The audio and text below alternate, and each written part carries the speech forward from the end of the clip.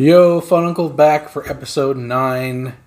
It's your Fun Uncle Jude here with your Fun Uncle Brandon. Brandon, how you doing? All right. It's starting to get cold. Yeah, it was funny. The first time we sat in here, we were talking about how the garage is fucking painfully hot and Vegas is the worst.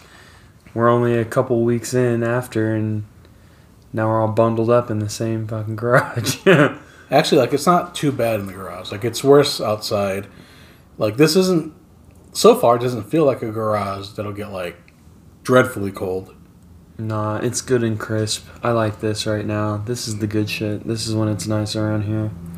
Yeah, me personally, as a bigger guy, I much prefer the cold than the heat, just because when you're a big guy, you can bundle up. Fucking add layers, I don't give a fuck. Because in winter, everyone looks fat. Stupid. But our last episode we had on election night, and this week, I guess technically we have a winner. It depends on what outlets you follow on your phone and what, if you have a bunch of people that lean a certain way. Projected winner, I should say. Yeah, for sure. I just mentioned a second ago that I actually haven't been too dialed into it. But last I heard, I saw Rudy Giuliani talking about it's far from over, and a little inside stuff about Trump's not going without a fight, which, you could see that coming for a mile. Yeah. I don't think he's going to go without a fight. Of course not. Shit. We'll see. He'll definitely be drug out, kicking and screaming. That was the quote, right? That's what everyone says. Yeah. He said they're Like gonna have a to drag child. me out of here, kicking and screaming. Fucking guy is fucking about it. Here's the thing. People claiming voter fraud. I've seen even Fox News cut people off that try to bring that up because it's do you know how difficult it would be to pull off any sort of voter fraud? Everything is public record. All the quote unquote video evidence I've seen is either a cropped video. There was one where I saw where this person was see, they're writing in votes for Biden, and that simply wasn't the case, because if you look at the full video, there's a Democratic what do they call the watchers? Mm-hmm. I forgot what the actual term is for them, but the people that are basically watching over to make sure there's nothing shady going on. There was a Democrat one, and there was a Republican one. And what the guy was doing was he wasn't writing in or filling in the bubble for Biden. He was redoing somebody's ballot because the machine fucked it up. So he was just doing another one, so the machine will take it and count that vote. Beyond the obvious fake video evidence I've seen, you don't see anything. You only hear of accusations, or you hear of no, that's not true, because I just saw what's her name? Tomi Lauren? Is that her name? Tammy. Yeah. Interview somebody that looked like fucking, it was all silhouette. Sounded like The monster voice and all that? Yeah, sounded like the bad guy from Inspector Gadget. Uh-huh. Yeah. So it's come on. If you know something, get out there. You don't do that shit, from the fucking shadows. But like I was telling you a little bit ago, I just want this all to be over with. I was not a Trump supporter, even though I have been a Republican since the day I fucking registered to vote when I was 18. To me, as a whole, our nation just looks weak as fuck. And if somebody were to start some shit, I feel like now would be the fucking time. There's always a season, you know what I mean, where it seems obvious, a great opening for something like that. I saw a couple quotes from BBC talking about world leaders being concerned with if, America, which is still, the template for high democracy, if we're over here screaming about this is tampered, this is bullshit, this isn't working out, this is all nonsense, this is all fake, it doesn't do very well for the struggling countries that are trying to gain that sort of thing, democracy. And then any sort of leaders that are trying to keep their public from having that, it's easy for them to go like, see, look at it, it's bullshit. You're lucky to have me. Gives guys like Putin, a nice little, see, it's better this way. I don't know. Voter fraud. The internet is gnarly, dude. I've seen a bunch of the videos, all that kind of stuff, but who knows what's what. It's tough the glitches that I saw, everyone's claiming this happened. The machine actually registered this when it was really that sort of thing. Like, I don't know. I just mentioned, like, Mitch retained his spot. So everybody hollering about how Joe's going to ruin everything. It's like, I don't know. He's going to have to convince a couple of people that have been pretty cool about shit. I don't know how else to explain it. If you're one of those people that thinks Joe's going to ruin everything, just remember Clarence Thomas and Mitch McConnell are sitting up there. So good luck ruining everything. I think people need to chill out.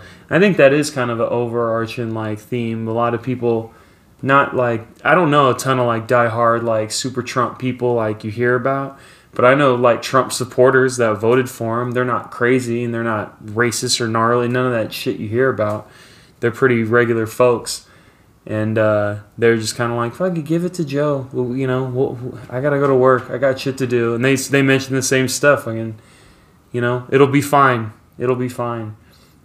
So hopefully, with the House and the Senate being what it is, Joe projected to win. It'd be a nice opportunity for some bipartisan legislation, a little bit of that, kumbaya between the sides rather than this pretty gnarly 4 years we've had. Yeah, it's amazing how divided we are. I mean, because fuck, nobody even back in 2008 and 2012, once Barack got the nod, everything wasn't all crazy. It was just I don't feel the right person won, but it was, you kind of went on business as usual. And now it's my guy didn't win, fuck that. Or, if you're the left, you can't let Trump win, blah, blah, blah. It's it doesn't matter, whoever wins, they have to, do right by the American people. I don't think Donald did terrible. Did he do all the stuff that he claimed? No, but nobody ever fucking does. I can even forgive the, I'm going to build a wall and Mexico's going to pay for it bullshit. Just because, a lot of things he said, it's yeah, I'm sure you think you sound fucking badass saying it, but I mean, come on now, let's be realistic. People are still waiting for Hillary to be arrested and for fucking Barack to be arrested. Nothing happened. The stuff that's going on now has nothing to do with who was sitting in the Oval Office, because it was going to happen regardless, unfortunately. So all the civil unrest and everything, you can't even like blame Trump. Like, you know, People were pissed off before Trump. I think people have they're so short-sighted. I think for a lot of people, like, their political understanding starts in 2016.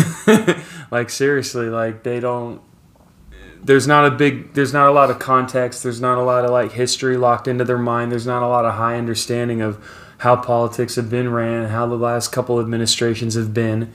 It's like Trump started all this shit. Is like, I don't know if that's exactly true. Like, I'm not a huge like Trump guy. I don't think he's the fucking monster everybody talks about. No. I don't think he's like the worst president ever. And it's like, I don't know, man. He's not the brightest, but he's not the worst. Well, I think here there's two things I always think of that's worth mentioning when it comes to Trump is I think the way that I like understood his rhetoric was I process it like a fucking stand-up comedian. You know what I mean? Like, you listen to, like, an Amy Schumer, her bit, her whole thing on stage, that she sleeps around, she drinks, she's this, she's that. That broad is, like, a touring professional who writes and produces. And, like, you think she's sitting around drinking boxes and boxes of wine day in, day out? Do you think her on-stage persona is what's really happening behind closed doors when she's conducting business? And I think that it was just healthier for me to, I mean, it wasn't something I chose to do. It was just how I processed it. It was like, he's just doing his fucking thing. He would say some shit and people lose their mind. It's like, you really understood it like that? Because I understood it like this. Yeah, but see, like, that's the thing about that one. Like a lot of people put their support behind Trump. Like you could ask somebody, like, oh, why Trump? Because he means what he says. And then, like, he'll say some shit. And it was, well, he didn't mean it like that. Yeah, I guess. Yeah, no, I hear that. I don't think those are the same people that say that. I think the people that say they mean what he says and then he says something ridiculous, they're like, yeah, that's what he fucking meant. This, and that. Like, get over it. I think there's a lot of, like, political correctness that's been waiting to boil over since I was a little kid. Remember that was like the first little... when you said something a little outlandish and you'd be like, oh, is that not PC? Is that not politically correct? Yeah. That's been... when that's like an elementary school kind of comeback thing, then you know it's going to boil over in real time soon. Because the kid's already understanding that it's getting a little ridiculous, then it is. Yeah, I don't know. The president doesn't really... It like I said, if Joe's got it, then that's fine. That's fine. That's another time about the short-sightedness of people that are just getting into politics since Trump started his game. You never had a political opinion in your life. I've sat at mad dinner tables with people who never said shit about politics, never worried about it, didn't care, didn't have one opinion. Now all of a sudden, they're full-time commentators with high authority and confidence. It's like, careful with that. Careful with that. And check yourself. If you've noticed, like, I never made one political comment in my entire life before 2016. Like, that's something worth investigating with yourself. If you're not old enough to vote, shut the fuck up. Like, I don't want to hear it. I'm like that with a lot of stuff, though. I mean, it's a shame how revered the youth is in this nation when there's old people that have, like, done shit. There's a meme that I saw that was kind of funny. It was just, like, supposed to be this older, like, Eastern European woman talking about communism's horrible, socialist shit starts this way, and then she's trying to, like, lay out the blueprint for how a nation falls for that. And at the bottom was this kid who's just like, okay, boomer. Like, totally dismiss. Like, this woman fucking lived through it, dog. Like, you can't just dismiss that stuff. Instead, we take the ideals of people who've never really done anything in this department, and we take their opinion really, really, really high. It's kind of gnarly. I always think of that. Some Russian philosopher said something cool like that. You can always... You check a nation by who it values, sort of thing. Like, you look at the kind of the people, the heroes of our day, and it's like, ooh, Those are the ones, huh? Those are the ones with all the. Okay. You know, it's like that old Chappelle joke. Like, where's Jaw?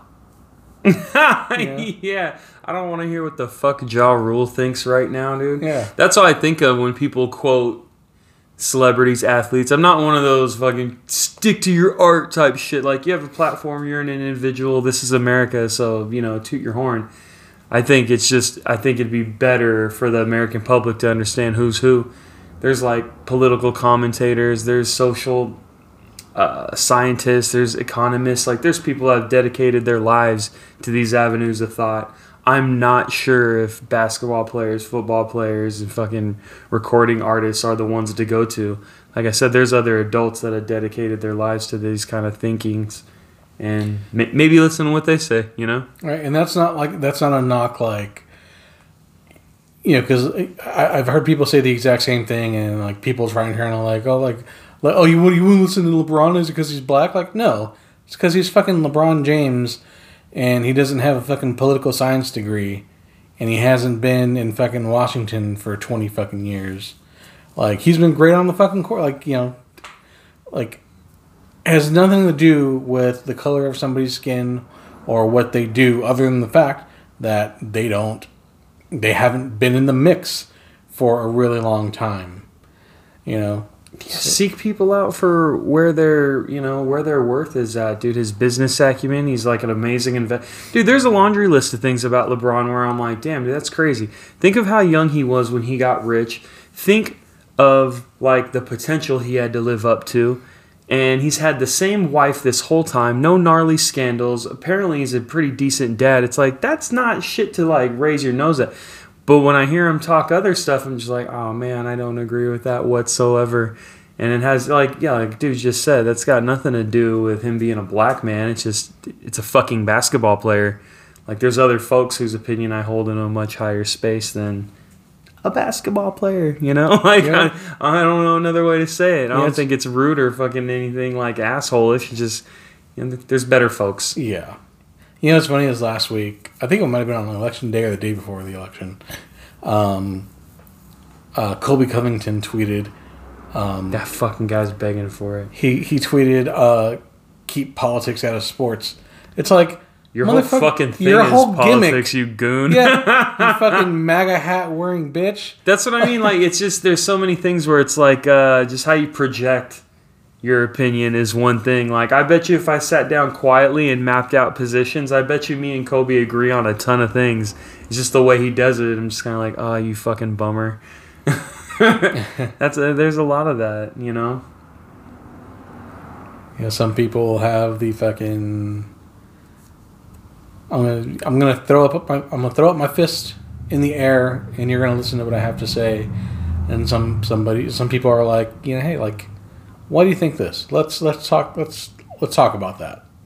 You know, like, it's much easier to digest when you're having a conversation rather than listening to somebody just yell in your direction. I've mentioned it 100 times in my life, but even on this podcast several times, like, I don't think it's healthy to have like a confident opinion of somebody you don't do life with.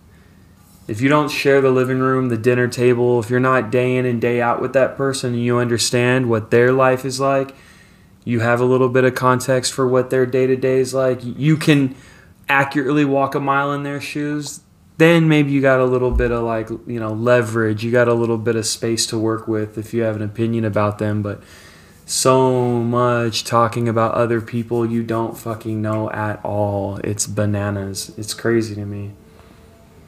It's a little scary. I got some folks that I know that are all super worried about like the future. It's not going to be the same America. Calm down. I mean, that's fine. Like, you know, America shouldn't be stagnant or complacent. Well, like, it's the Jordan Peterson thing that I bring up to folks all the time. Like, he put it out so well. It's something I always kind of had this in my mind. He said this in a couple of things where he goes, you don't know how many people walk up to me and go, you say things that I've thought my whole life I just didn't know how to articulate. And this is something like in a political sphere that I always thought was like super interesting and so valuable to understand right now. I was just talking to our niece about this. We're like, you need to have a healthy understanding of both sides, and you have to have a respect for it.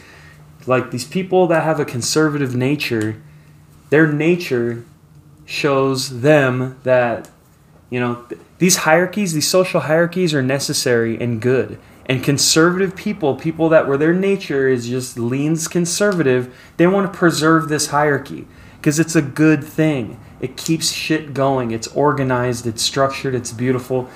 But with every hierarchy, there's inevitably going to be some people that aren't well represented. And that's where like the liberal left comes from. They look at these disenfranchised groups and they want proper representation, and they grab the conservatives and go, hey, your structure's fucked up over here. We need to work on that. So there should always be a healthy tension between right and left, conservative and liberals, because that tension is what keeps like a nation flourishing. There's a healthy structure that's under, improvements. And you see how, a cool little example of that is when you look at the Declaration, the Bill of Rights, and then amendments. You know what I mean? Like, it's structured for such tension. And I think when people grab a side and then cast the other side as evil or trying to ruin the country, it's like, careful, dude. There's utility in both sides, and it needs to be understood and respected. So I try to go that route whenever this kind of stuff comes, because it gets real. That toxic tribalism we've mentioned before. It's like, careful with that, dude. Careful. That guy just has a different nature. Yeah. I have a conservative nature. So when I see a system that works well, my nature is when I hear kids go, burn it to the fucking ground. We need to rewrite it. They do little Joe Rogan jokes about how, the Declaration was written with a fucking feather. It needs to be updated. I'm like, careful with that. I have a conservative nature, so when I hear that, I go, ooh, careful with that. But I understand that there is a liberal bend. There is a healthy understanding to change, where it should be kind of looked at, tampered with, and reconciled to match the current landscape. But I don't think none of that works out if you don't have that understanding and appreciation for the utility of both sides. So I worry about that a little bit. Young people that don't take that kind of considerations, and just overall America's bad. I'm not a huge fan of that. Like, I get the beef. I understand what's going on and what's the trouble, but when I hear just an overall, it's an oppressive nation, it's built off the backs of, it's like, dude, fucking breathe for a second, because we can go slow with all that and go through bring in again, context is king. All these criticisms, we can contextualize it, and it's not that bad. America doesn't fucking suck, man. And going back to what you said earlier, if you're not old enough to vote, I don't want to hear it. That's in the same vein as if you've never held down a fucking job, you've never started a business, you've never been in a long-term relationship, you've never sacrificed, you've never compromised, like you've never done these really, really adult things that, it takes discipline to do well. If you've never been a part of these things or subject yourself to these sorts of things, then how valuable is your opinion, And a lot of kids, not because of, not a value judgment on them, but they're just young. They haven't been through a couple of jobs. They haven't been paying bills. They haven't struggled. They haven't tried to make ends meet for themselves. Like, if you haven't done much with your life, keep that in mind before you start shouting about shit so confidently. Right. These young folks say some shit sometimes where I'm like, where do you get the fucking balls to talk like that? It kind of blows me away. Fucking put down the Molotov, Brogan. Yeah, I think everything's going to be fine. And if I see a change in, like I said, a lot of my, Trumpish buddies, they are just they're over it. They're over the beef. In a word, they are patriots. You know what I mean? Like, they're paid. Their guy lost, and they're like, okay, cool. This guy's in. They're about keeping America number one. Yeah. I don't know why that's another thing I hear young people say, where they're like embarrassed or like ashamed, or they think it's evil to have that sentiment in mind. American exceptionalism. America's number one. Like, if you say that out loud, there's, there's a group of young people that'll like take offense to that. It's like, you're fucking American, bro. Like, you're on the team. Like, shouldn't you want America to be number one? Like, and that's when I think that misconception of history and how this whole place is like an evil, built on oppressive nation sort of thing, where when they, you know, they have that in their head as that's what this country is. So when they hear this country's number one, they're like, ooh, that's fucked up. It's like, there's so much to unpack. It's a lot, dude. I get dizzy just thinking about the road, you know? Everyone just needs to act like fucking Cowboys fans. Like, even though you know your team sucks, you're like, this is our year. Well, I remember that being like a pretty like popular like sentiment when Trump first got in, where they're like, you know, I'm not rooting against him, but, you know, I'm not happy about it. I just, you know, what was the analogy? You're not ever hoping that the fucking captain is shitty. You know what I mean? Like, you know, you hope the pilot of your plane, you know, you don't hope that he fucks up. He's in control. You know, I'm not a Democrat. I'm a Republican, even though I've never. I didn't vote for him in 2016, but I was like, let's just see how this goes. You know, I wasn't going to support him this year had I been able to vote. But one thing that I do feel good about Biden, and I was or am by any means a Joe Biden supporter. It was more of just, you know, like I wasn't going to support Trump. I would have voted for Andrew Yang. But anyway, the one thing that Biden has said, and he's repeatedly said, even during his time campaigning, was he wasn't going to be a Democratic president.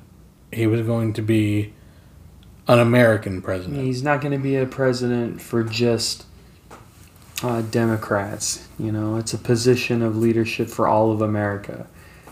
It's like, dude, I hope so. That was another thing I mentioned with our niece as well. I was like, you know, the youth has been pretty critical of Donald Trump and Kamala Harris. There's things to keep an eye out, and I wonder if they're going to get put under the same magnifying glass that the youth put Donald under. And probably not, because Donald's a brash kind of a prick. So it's like he's an easy guy to be like, fuck that guy. But again, you know, if you're being fair and objective and you really want the best for the nation, like, just because your guy won doesn't... Stay on him, man. Make sure he does the right shit. Make sure he doesn't go a little insane. But see, that's what I mean. When I say a little insane, some people go, dude, that's exactly what we're trying to get around here. It's like, ugh. All right, man. Fuck. Yeah. Hope it works out, bro. You know, just like if Joe gets off to a rocky start, don't turn a fucking blind eye to it. You know, like it's okay to admit, like, oh man, like, yeah, he's kind of had a rough go, but, you know, hopefully he turns it around. You know, and I'm sure Kamala, however you fucking pronounce her name, she's going to be under a microscope too, just because, a first woman vice president. She's kind of not under a microscope, though, dude. There's a lot of people, a lot of girls I know that I'm, like, really good friends with, fucking family with, dude. They're, like pretty big fans, and I don't understand it. Like, without being a dick, I'm just kind of like... Same. She's an amazing role model for my daughter. I'm like, is she, though? Like, what the fuck are you guys talking about? Yeah, but I get it, dude. Woman of color, vice president, dude. I get the things to high five about, but let's go over the paperwork real quick, dude. Are you really super stoked on her? I think that's why she is going to be under a microscope. I would say more so than Joe, because yes, you have like those people that are just like fawning over her and everything, and I think they'll be keeping a close eye because, you know, they're gonna want her to do well, and B, they're kind of you know, squinting, hoping she doesn't fucking say or do something stupid. And then you're gonna have, of course, the people that just hate her guts, whether it's the fact that she's a colored person or the fact that she's a woman, or both. Is that really a thing? Is that Yes. really like a high percentage thing? Yes. There's people walking around there just like, I hate her because she's colored. I don't fucking... I mean, I grew up in Las Vegas, which is one of the most diverse fucking cities on the planet. And so maybe that landscape is just so foreign to me. I don't see people... That kind of brand, I've always said, like... Real racism is terrifying, dude. If people are walking around and you think that you can judge a person or that there's like a value structure just on the characteristic of race and color, that's fucking terrifying. But I think most racism we hear out loud isn't racism like I'm talking about. It's mostly just lazy name calling. Someone fucks you over in traffic and it's a black guy, there's an easy word to there's a go-to word. Do you think in your head that, oh man, I think that all people that are of this race are better, have more value than people of this race?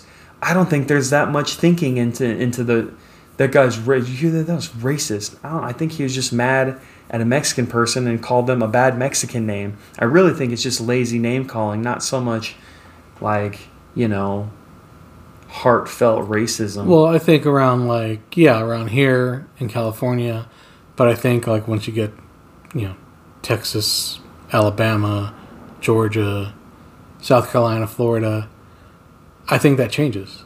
I think that's, like there's really that like 2/3 of man mentality where it's like these fools aren't all the way. Yeah, because I'm sure there was an old white guy waiting in line to vote, staring at a black guy, and even if it was like in his head, I'm sure he was like, "You shouldn't even have the right to vote." Yeah, I think that's lazy name calling. Now, I guess that's definitely a possibility, especially with those regions, I guess, that are, classically set up for that kind of idea. I don't know, like. There's like oddly warranted stuff in my mind where, I thought it was fascinating. I always bring this up where I worked at a call center and a bunch of the folks that I was a manager in there and a bunch of the people answering the phones, a couple of them were black folks. And one of them, Daryl, a good friend of me and Liz. And, locksmith, no one's calling in a good mood. No one calls a locksmith super stoked. So everyone's a little pissed off. And we had like late shifts, so it's like East Coast shit at 2 a.m, freezing cold. People calling in asking prices and wondering, where's the guy at? So it was pretty like contentious fucking back and forths on the phone with folks all night. And more than one occasion, more than one of the black people in that room would slam the phone down and be like, "I fucking hate black people." And I thought that was fascinating. I was like, that's I don't even want to like pontificate on it. Just I'll keep that in your mind. Like that's a real thing that I've seen happen multiple times. It's like, well, why is that? Why is he saying that? Why did he just say that? Because somebody he gets lumped into the same personhood with is acting fucking crazy, and he knows this is why people talk about me the way they do when I haven't had a fair shake because of the shit you're doing right now. I've heard, Matt, dude, we had free reign in there, and we've had to let a couple of people go because they got some pretty gnarly conversations. I won't say his name or nothing like that, but there was one guy who said something along those lines where some lady was going crazy, pushing buttons, talking shit, calling back, just being super gnarly. And this guy said, we had to let him go. He said, "Ma'am, what you're doing right now is exactly the reason why people still say," and he said the N-word. And I was like, dude, what the fuck, man? You can't say that at work, dog. Like, do what you want out in the world, but like, there's business to be done here. And I thought of that, and you mix of that with what Daryl said, something, I hate black people, man. It's like, dude, there's something to be said about that kind of stuff. It's a shame. It's the reason why, like, if I see a bald Mexican guy, and I, myself, am a bald Mexican guy, but if the first two words that come out of his mouth are, "a fool," like, immediately, I don't fucking like you, and like just being within 10 fucking feet of you, I feel like less of a fucking person because I'm going to be lumped in with your fucking stupidity. And it's not like that's not a self-hating Mexican thing. Like, you know, it's more along the lines of you're like this because you chose to be like this. You chose to grow up. You know, like maybe not grow up, but you chose to be in that environment still. Like, instead of trying to, you know, break out and do better than people before you, or even people like within your fucking family, you know, like I take great pride being the first male on both sides of my family to graduate high school. Grandkids, I should say, like my, you know, all my aunts and uncles. Well, not all of them. Most of my aunts and uncles on my mom's side graduated high school, but I'm the first grandson to do it for either set of my grandparents. It's a more impact when you know that both his parents have had like 12 brothers and sisters, so there's a shit ton of grandkids he's talking about. Yeah. There's not 3 of them and he's the only one. There's a fucking billion of them. Yeah. So like that means a lot to me. And you know, it's the same reason why like yeah, like, you know, Liz or Giovanna might get a little annoyed when I buy my nieces like their first tablet. You know, and it's, you know, it's not just because I'm trying to be like the cool, fun uncle. Like, I want them to have like not only what I didn't have, but that advantage that I didn't have, that I had to overcome to even be able to be the first boy on either side of the family, first grandson on either side of the family to graduate high school. Because we didn't have a fucking computer until I was like halfway through my fucking senior year in high school. So, you know, like, I can't imagine having to do all the reports that I did without one.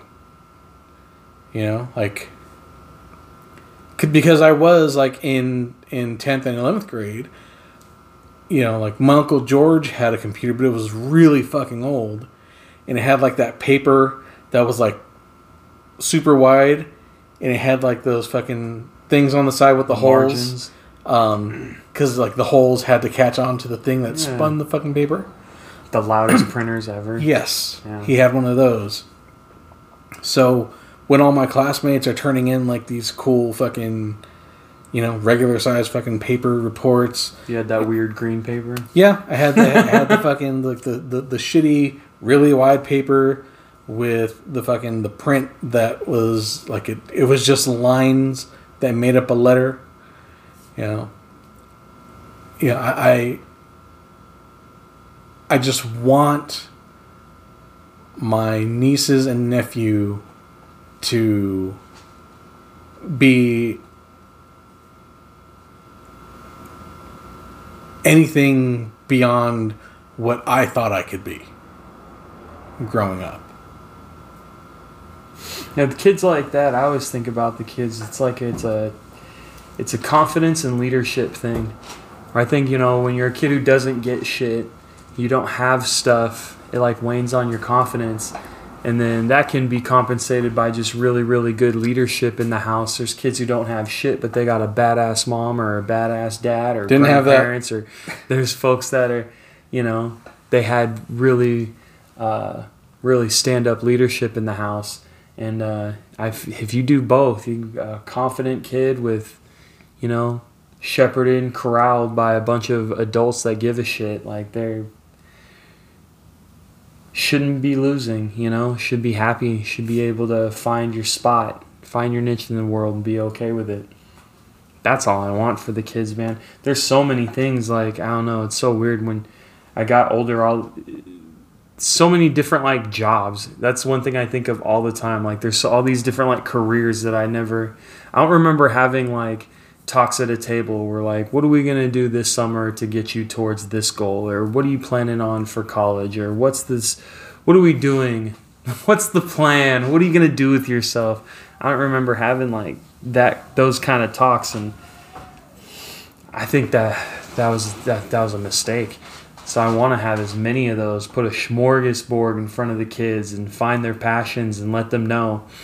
Because everybody wants to be on stage, but it's like, you know what? If you're passionate about the stage, if you're not built for the stage, there's so many things around it that are in the same avenue, that are in the same business.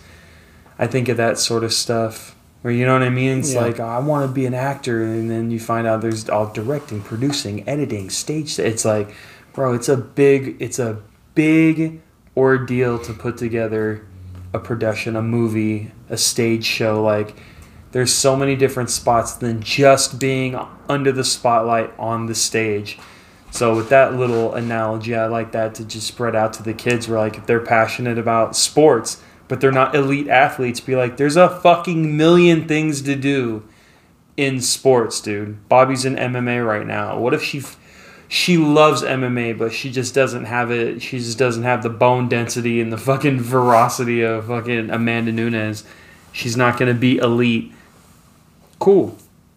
There's a million other things related to mixed martial arts. So I didn't have any adults in the room that were like, oh, you want to be a writer? Well, you don't have to be fucking Gonzo. You don't have to be fucking Charles Bukowski. Like, there's a million other avenues to make what you like to do, have that time to get compensated for that, man, to get paid, to make your, what's that old bullshit? It's not bullshit, but, you know, if you love what you do, you never work a day in your life. Yeah. That's the goal for the kids when it comes to, like, their worldly life. You know, I want them to understand. I want them to have an understanding of, like, God and all that kind of, you know, first and foremost, but, you know, there's got to be emphasis on just the future and planning.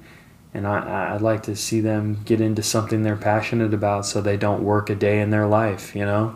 You know, like when you're a kid and you'll have like somebody older ask you like, oh, what do you want to be when you grow up? It's like, I wanted to be the first baseman for the New York Mets. But I never said that out loud because I knew that wasn't going to happen. Because if it weren't for the fact that my uncle was managing a team, I wouldn't have been in Little League, you know? Yeah. So, like, I wasn't going to be playing baseball, like, ever. Unless it was, like, a fucking pickup game, you know, like, hopping the fence to play in a fucking diamond or just at a park or even on the fucking street. Yeah. So that wasn't a thing that I expressed out loud, even though that's what I wanted to be when I grew up, was the first baseman for the New York Mets. It was like, it was weird because it was like I felt embarrassed because I knew it wasn't going to happen. And I also didn't want to give off like, where people could tell me, like, all you gotta do is you keep working hard and blah blah blah, because I just thought that would make me feel worse. Yeah, I kind of fell prey to like just an unfortunate combination of I'm easily discouraged, especially when I was younger.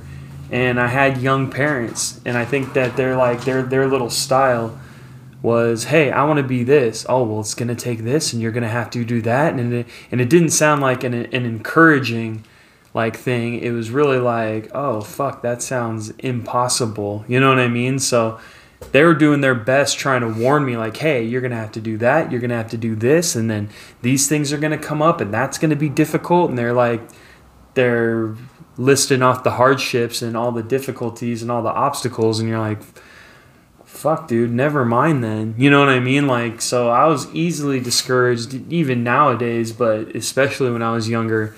And that's kind of just how my parents talked about that kind of stuff. So that little unfortunate combination, anything I got like really into, it would eventually just get bogged down into like, well, that's not gonna happen, dude. That's not for you. It's too hard. Which is a bummer, man. That's why that little situation I just mentioned, that combination of things, I always try to round it up in a sentence when I'm trying to like boil down my little parenting view of where the world is going to be negative enough, man. The house should be just relentless encouragement. You know what I mean? Like just whatever they want. I'm never going to, you're going to have to work hard and do no shit. The world's not going to give them nothing for free. So you don't have to worry about making it hard. In the house, it's just, fuck yeah. All right, what do you want? Let's get it. What's number one? How do you think we should approach this? Like, just beat the shit out of that goal together and have that. make that be the thing. That's how you fucking raise kids that are winners. I don't know. The more and more, dude, there's no like umbrella style where it's like, here's how it works. Yeah, it's right. Like, dude, it's so difficult. Some kids need a pat on that butt. Some kids need an ass whipping to get them in gear. Like, there's so many just different just angles. There's so many different ways it can go. It's so hard to attack us. It's so hard to choose a discipline style or to choose a way to parent because it's like you're not 100% sure what's going to have the most effect in that positive direction. It's nerve-wracking, dude. Parenting's no joke. Yeah, I mean, obviously. Having not been a parent that I'm aware of, like my take is like, as a parent, you kind of have to be Bill Belichick. Right? And you just hope that you have a couple Tom Brady's that understand your playbook and can win a few Super Bowls. But, you might not. You might have a third stringer that kind of gets the playbook, but still doesn't fully understand it. And you just hope that they can win a couple games. They'll ride it out. Yeah. I don't know. It's definitely a trip for sure. Thinking that like your decisions and the way and the style of conversations that you choose to have for specific moments are like tailoring a human. I don't know. That shit, it fucks with me, dude. It's like, whoa. The conversations, the disciplining, just those kind of things. Like, and I always notice, I've mentioned it before, where it's like, as a parent, I don't think you can go into a situation and identify what are going to be the most impactful conversations. I think those sit-down moments, those like movie scene moments, I think the energy and the static and the nervousness for those sit down, I need to talk to you, I think that overrides like the actual like computing of the information that you're giving them. I don't think those are the most impactful things. I think at times where that really stuck with me, some conversations I had with my mom or dad that were really impactful, and if you mention it to them, like they hardly remember. It was like a real quick passing. Do you remember that one time when we went camping and I did this and you said that? Like, no, why? And you're like, well, because that fucked me up for like 10 years after that. Like, you know what I mean? Like, or something good. Dude, I've quoted my dad 100 times and I was like, dude, I never forgot that. That's like the realest shit. I think of that every day still. He's like, I don't even remember saying that. It's like, dude, like it's, so take what I'm talking about right there and then put your mind in like, you're a parent. You don't even know what moments are going to be the ones that strike them the most. You can't even organize that. The impact isn't even up to you. You just got to be on. It's how when people talk about like fighters that go like something and 0. It's like, dude, you know how hard it is to just not fucking lose? To even, well, half that wasn't in the UFC, or, a big portion of that was... It doesn't matter, dude. Nope. To go out there and fucking not lose every single time, to be on, when you're called up to that stage to perform. You might have been in there with guys that were better and you beat them. You might have been in there with guys that were... I mean, for the guys that don't, they don't have a perfect record...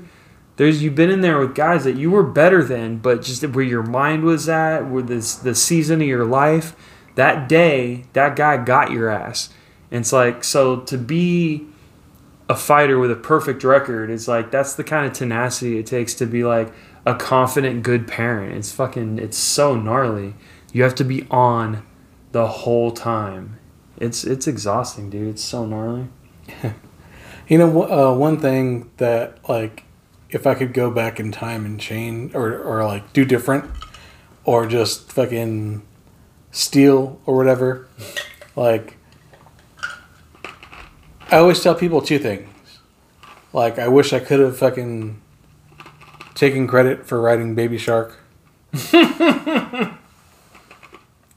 Now the most watched fucking video in YouTube history, by the way. No, 100%. There's not a parent on earth that doesn't know that fucking like, it song. just passed, like, some fucking Justin Bieber video. Like, I don't know how many billions of views, but it's in the billions. Bananas. And two, like, I would have forced, maybe not necessarily forced, but, like, I wouldn't have been so content with not having, like, good conversation. I don't even want to say like a relationship. I've just good conversations with my dad. Like, I wish there were times where, like, where maybe like Pops was too into working on his car. Like, fuck, like, I'll stand by the hood and fucking, like, I should have just stood by the hood and talked to him. Ask him questions. Hey, what's that? What does that do? Like, why are you doing this to that? Because it's a conversation is a two-way street. Because I can blame the old man, like, as much as I want, but as I got older, like, I could have been the better person, and just gone into the fucking garage and just started a conversation with him. Dude, I pat. I mean, it's not a good thing, but I pat me and my sister on the back for that kind of shit all the time. I think we're super, like, open, and, like, I think we've done exactly what you're talking about a million times over. There's a million reasons to be really upset about a lot of shit, and we still walk into the house, like, trying to be as chill and respectful and honor your parents, and, I talk about it with my daddy, like, I know all this stuff. I have little gems, little quotes, little ideas that, like, stick with me. So, like, those are the things that I, like, choose to, like, focus on. He's the gnarly and super hard worker, terribly honest, really, really fair. Took time to think about stuff, like, put things in context and understand folks. It's like, I took all that sort of stuff, and all the gnarly shit is like, yeah, I don't want any of that. You can have that. So overlook that. And there, there's parts where it, like, tears you up, but it's just not healthy. It's better to just fake it till you make it, smile till it's real. That sort of stuff. Now, I'm an old man now with my own kids and shit, so I don't have time to be upset about anything, dude. Now it's, be a good grandpa. And that's one thing me and my sister, like, joke about with shit like that is, like, you see, when you watch your parents as grandparents, you should get jealous. You know what I mean? Like, I think that's proper. I think that's the way it should be. Where you're like, what was the thing? It was so funny. Like, my daughter and my dad were doing some, like, he was like daddy cat and she was baby cat, and they were like meowing together. I was like, who the fuck is this guy, dude? Like, I couldn't take it. I was like, man, hell no, dude. Like, look at this guy. Like, it was unrecognizable, but it's like, good. You know? Like, should be better your second time around, for God's sakes. You know? Like, fuck. There's no excuse, man. Yeah, there was. I mean, I remember there was one time at the apartment in Van Nuys where Papa was over, and he was watching one of Bobby's. I think it might have been like Octonauts or whatever, and Bobby was maybe 3, maybe a little younger, and like she's sitting on Papa's lap, like, you know, like hugging him, and he's got like, you know, his arm like around her, just like with a big fucking goofy ass smile on his face, watching Octonauts. And I remember just looking and seeing them, and out loud, like very bitterly, saying like, "Huh, so that's what affection looks like." Oh, dude, I mean, me and Liz joke about that all the time. Your family is so good about that kind of stuff. People come over, everyone lines up at the door and hugs and says bye, and like, I hate that shit. I get so uncomfortable with that stuff. I know it's better. It's just we did not grow up like that. There was none of that. So Liz will give me a weird little eye. My mom will leave the house. And bye guys. And she'll just walk out and, you know, look over the stairs. What? Your mom just left. Oh, okay. And she's like, dude, what the fuck? Your mom, you didn't even say bye to him? I was like, yeah, I screamed it from the room. Well, she heard me. Like, it's just a whole different, like, thing. But again, it's like, it feels weird for me, but I know that it's better. I like that, you know, they line up the kids to say bye to every adult that walks out of the house. Dude, when I was a kid, I'd have been like, ugh, what the fuck is this, dude? Like, even, I try to remember, like, just, like, single serving style of that kind of, like, come over here, say bye to Aunt blah, blah, blah. And I was just like, like, I don't even fucking know that lady, man. Like, I hated all that shit. You guys' family is so much bigger. It's like, it's annoying. It's not that it's gotta happen, well, but like it just is what it is.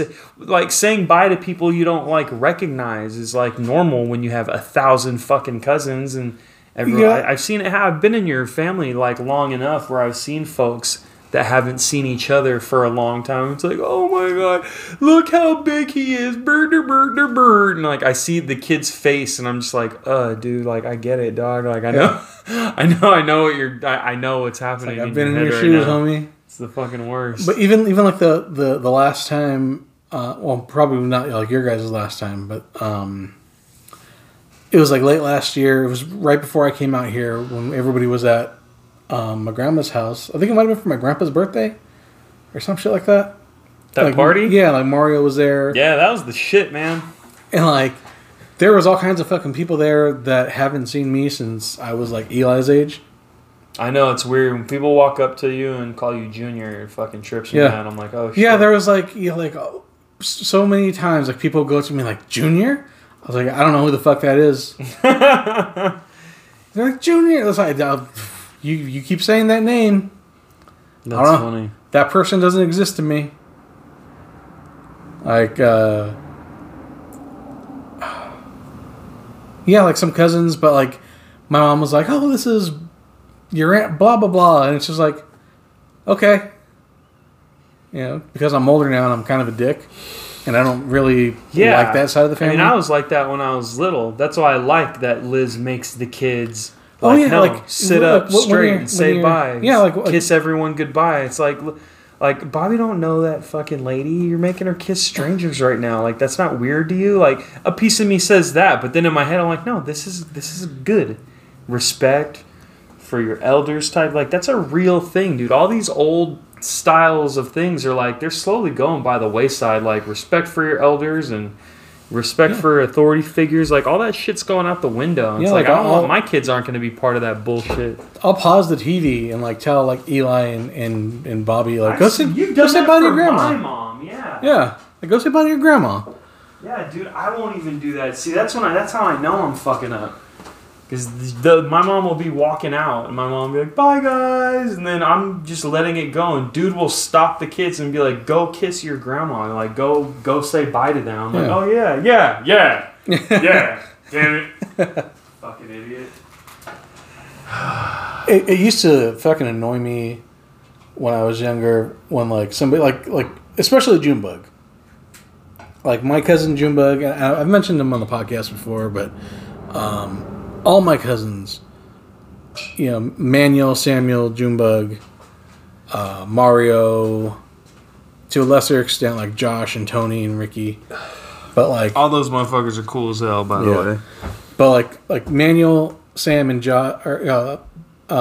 Manuel, Sam, and Junebug especially were more like brothers. Like the closest thing, like growing up, like I had to a brother.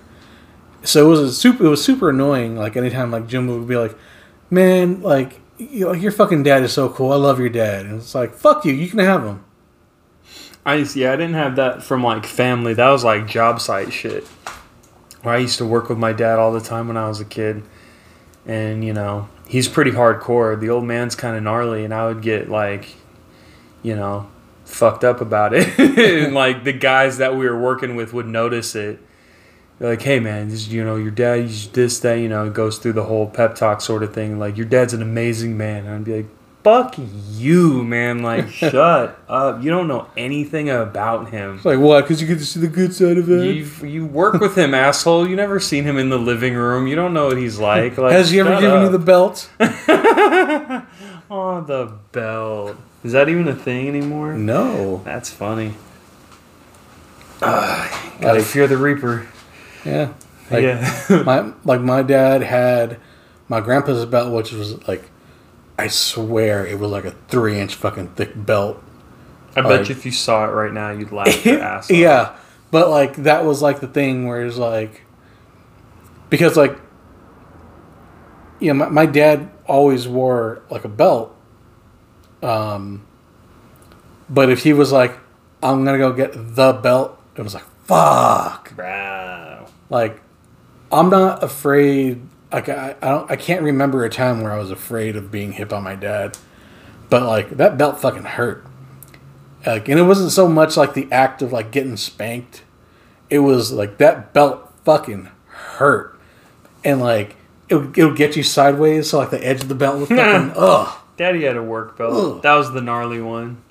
Let me get the work belt. Like, fuck no, man. That's like a double, triple. It's like those old construction belts. Those they're like weightlifting belts almost. Mm-hmm. Big old thick leather one with the gnarliest buckle ever. Catch the buckle and die. Oh. Fuck that, dude. Yeah. If I ever have kids, which I probably won't, but I'll have like a fucking Hulk Hogan style fucking weight belt that'll just say the belt on it. Yeah. Like how he had Hollywood across it yeah. and shit. And I'll be like, "You want me to go get the belt?" That's a great idea. Had it framed and Bobby everything. Pow Pow. That's what we used to call it. Pow Pow. Pow Pow. Eli gets Pow Pow now.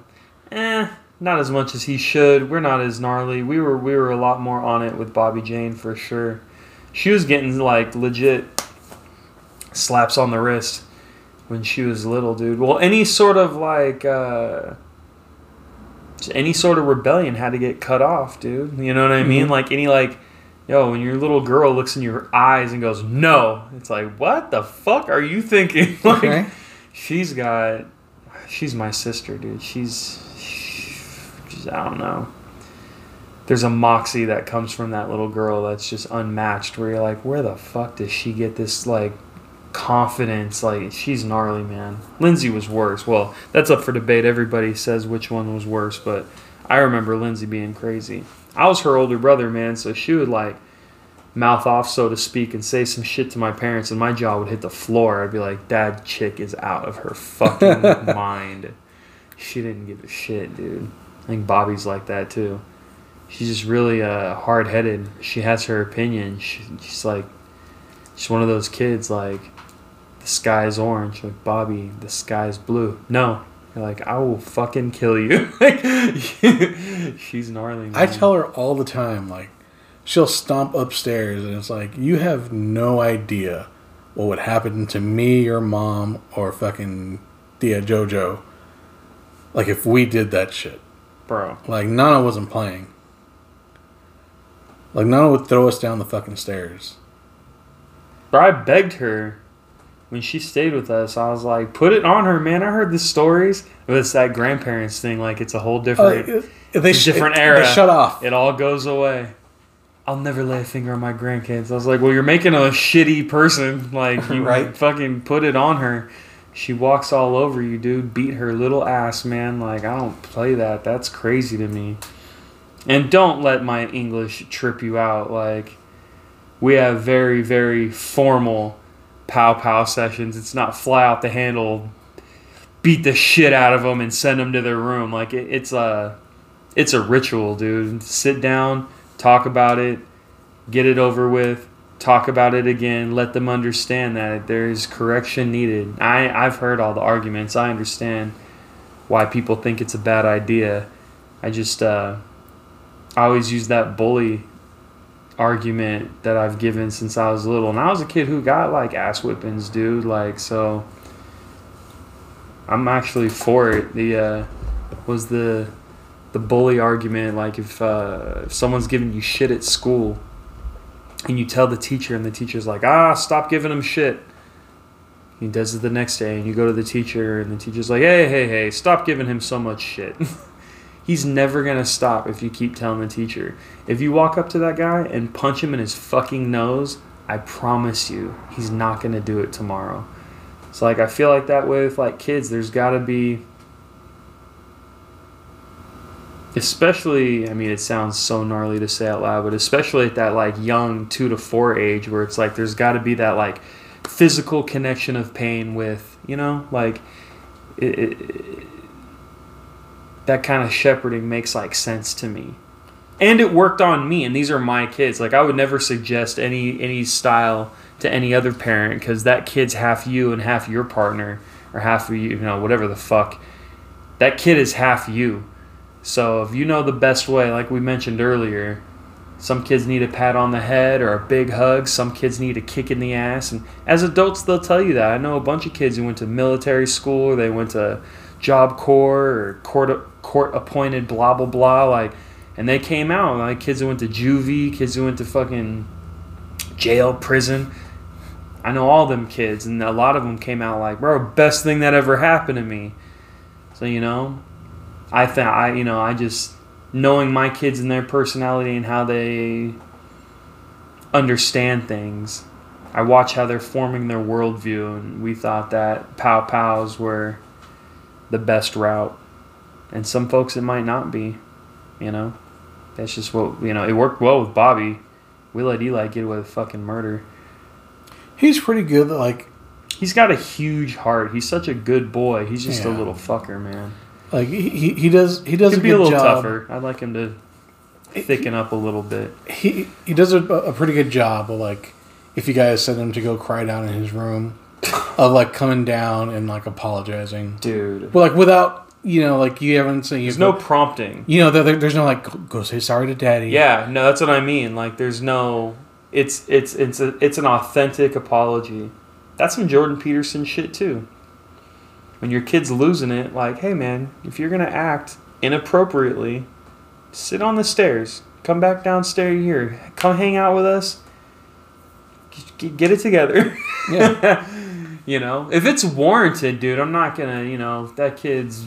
hurt himself, his fingers bent, his fingers crooked, I'm not going to be like, hey, get upstairs and cry. Right. But there are times, again, it's all up to your own, like, individual discretion because you know your kid. Like, I know my boy. Or I'm like, yeah, this is extra, dude. This isn't, no, you're doing too much. This is something I think it'd be better if you worked your way through and figured out how to, like, overcome this emotional obstacle. And, you know, I think you need some pressuring. So you're not going to cry and look at all the adults and wait for more attention and then cry louder and be...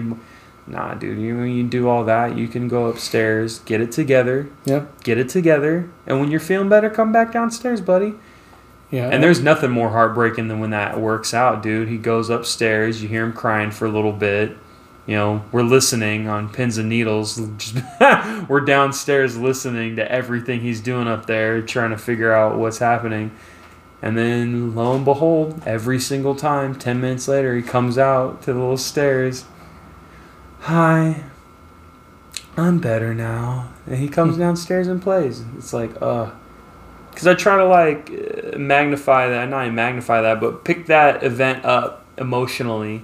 You know, take the emotional space that story has and then put that into, like, an adult situation. Like, hopefully he'll have a habit of when he gets over emotional and, you know, eventually he'll be able to read the room. Right now we have to tell him, you need to go upstairs, you're acting fucking crazy.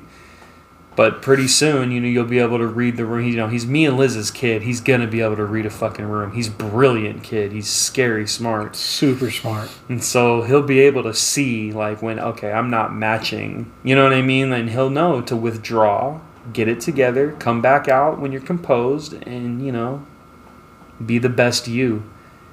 Like, so, I don't know. Again, who the fuck knows, man? So far, so good, but there's plenty of time for us to ruin those kids. You know, like, not to sound, like, mean about it, but, like, not having the old man around, I think, will help with that. Because he wasn't doing you guys any favors. Oh, yeah, dude. Well, grandparents in general, dude, they're a pain in the ass with stuff like that. Because they're on some, you know, feed them cookies and fucking smile all day. What'd you go? We watched this, we watched that. It's like, dude, damn it. Grandparents, in my experience, again, this is just our bullshit, but talking to a lot of parents, it seems pretty universal. Grandparents are good for a weekend, dude, but if they're going to be, like, in the house, contributing to the house, like, make sure they're on your program, because it's frustrating when you have a certain style in mind with how you want to raise your kids, and then there's, you know, an authority figure, dual authority figures in the house. That's, like, undermining is a little, it sounds sinister, but that's essentially what's happening. Like, your style is getting undermined by another authority in the room. And that's not good for the development of a kid. Understanding dual authorities, learning how to flip both sides, play the sides against the middle. You know what I mean? Like, it's just a breeding ground for them to understand, or for them to get a higher understanding of, like, manipulation. It's like, it's much better to just have, you know, like that conservative nature I was mentioning, like a respect for the structure. The hierarchy is real, dude. Here's what dad says, here's what mom says, here's what the fuck is up. There's no sidestepping and like, oh. And every kid does it, man. There's always that joke about, you know, you want to stay over at your buddy's house and you go ask your mom and she's like, nah. And then you're like, all right, cool. And then you go and run and ask your dad and he's like, yeah, no problem. And you're like, cool, I'm out. It's like everybody, you know, that's a thing. No, like I've seen it here. Like Eli will want a yogurt. And then Liz will be like, no, you've had like 3 already. And then he'll fucking go to the room. And then here he comes with fucking Papa in tow. That's what I mean. Like his understanding of manipulating. Because, yeah, a lot of, you know, grandparents don't say no very often. And so you'll have, you know, a structured idea of their diet. And then they'll just throw a wrench in it on some, I'm hungry. Well, you know, we worked hard. We cooked this dinner for you. You didn't finish it. We gave you a lot of chances to finish it. We begged you to finish it. And we even said, if you don't finish it, you're going to want to eat later. And we're not okay with that because we worked hard and we made this dinner for you and it's good for you and blah, blah, blah, blah, blah. You know, you lay out your case and sure as shit, right before bed, I'm hungry. And you're like, no, I warned you about this. We'll have a big, nice breakfast in the morning. And I'm like my dad. When I hear my kids, or most American kids in general, I bet, I'm hungry. You've never been hungry in your life. Like, you know what I mean? Like, not really. Not really. You just ate an hour ago. You're not hungry. You're bored and you're looking for a way to stay up longer. But yeah, so you have an idea what you want for the house. No, we've laid out this situation. You're not going to get anything. We're going to go to bed right now. We're going to have a big breakfast in the morning. And then, like you said, you look down the hall and the kid's got a grandparent by the hand pouring a bowl of fucking cereal. You're like, dude, no, yeah, like, what are you doing? Yeah, like I told him, be like, nope. Like Liz said you couldn't have the fucking yogurt. Like, put that back. Yeah, it's a bummer. It just, I mean, yeah, for right now, there's no grandparents in the house, so it's all on us, you know, which is also terrifying. Do you feel like it's gotten easier or harder as they get older? As they get older? Yeah. I think it's easier because there's just more like understanding, dude. I used to say that when we just had Bobby Jane and she was little, we'd go, you know, you try to like break stuff down and try to like reason with a kid, which is just absolute insanity. And I would always just kind of like rest in the idea like one day she's going to be old enough, because they're like, they're cognitives, they're like smart, like, you know, so I don't, you know, it's not going to be a communication thing. Like I've seen struggles and I've seen things that just these extra difficulties in raising kids, and like I always said, their brains aren't going to be the issue. That's not going to be the obstacles. Like their intellectual capacity is not going to be it. It's about shepherding their heart properly so they're moral kids, you know. And like that's going to be the issue. And so I think it's easier because the older they get, the more nuanced the conversations can get, you know. It doesn't, you know, once they're old enough where because I said so isn't enough, but they're old enough to digest why I said so, then it's easier. Because me and Liz, like I said, we're not asshole tyrants. Like if I have a thing, if I have a rule, or if I have an idea about how something should go, it wasn't brought up willy-nilly to fuck your day up. I take painstaking thought into these decisions and how I'm deciding how to talk to you about certain things, or, you know, just different strategies for parenting. Like these aren't just they didn't just come up overnight for no reason. Like I've thought these things through, and once they're old enough to actually listen to the trains of thought, I think it'll be easier. At least they'll know you're reasonable and you're not just an asshole, because there's some parents that just lean on that because I said so, because I'm your dad. Like I think we have enough patience to actually sit down and beyond the because I said so. And there's always moments where you just want to be like, because I said so, and that should be enough. Shut the fuck up. Like that kind of feeling. Every parent's had a piece of that.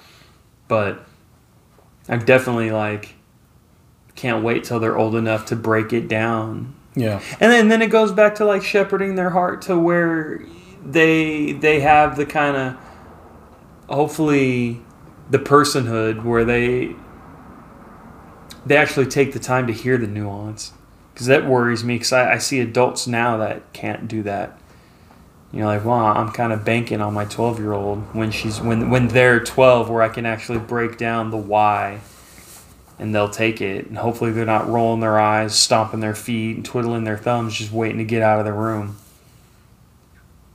Because, I mean, like I said, these are my kids, and I was kind of like that. Like when, you know, when they were breaking, you know, if there was ever a situation where they're trying to explain why something was wrong or why I shouldn't have done that, like I was like, I know. Yeah, like me and Bobby are the same. We roll our eyes like, I know. And like, I know what you know. You're 7, you know? Yeah. I know what you know, but there's a point of this that you're missing that I need to really drive home for you, because you're missing that point, and it's real important. She a little pain in the ass, man. Yeah. Yeah, she's getting there.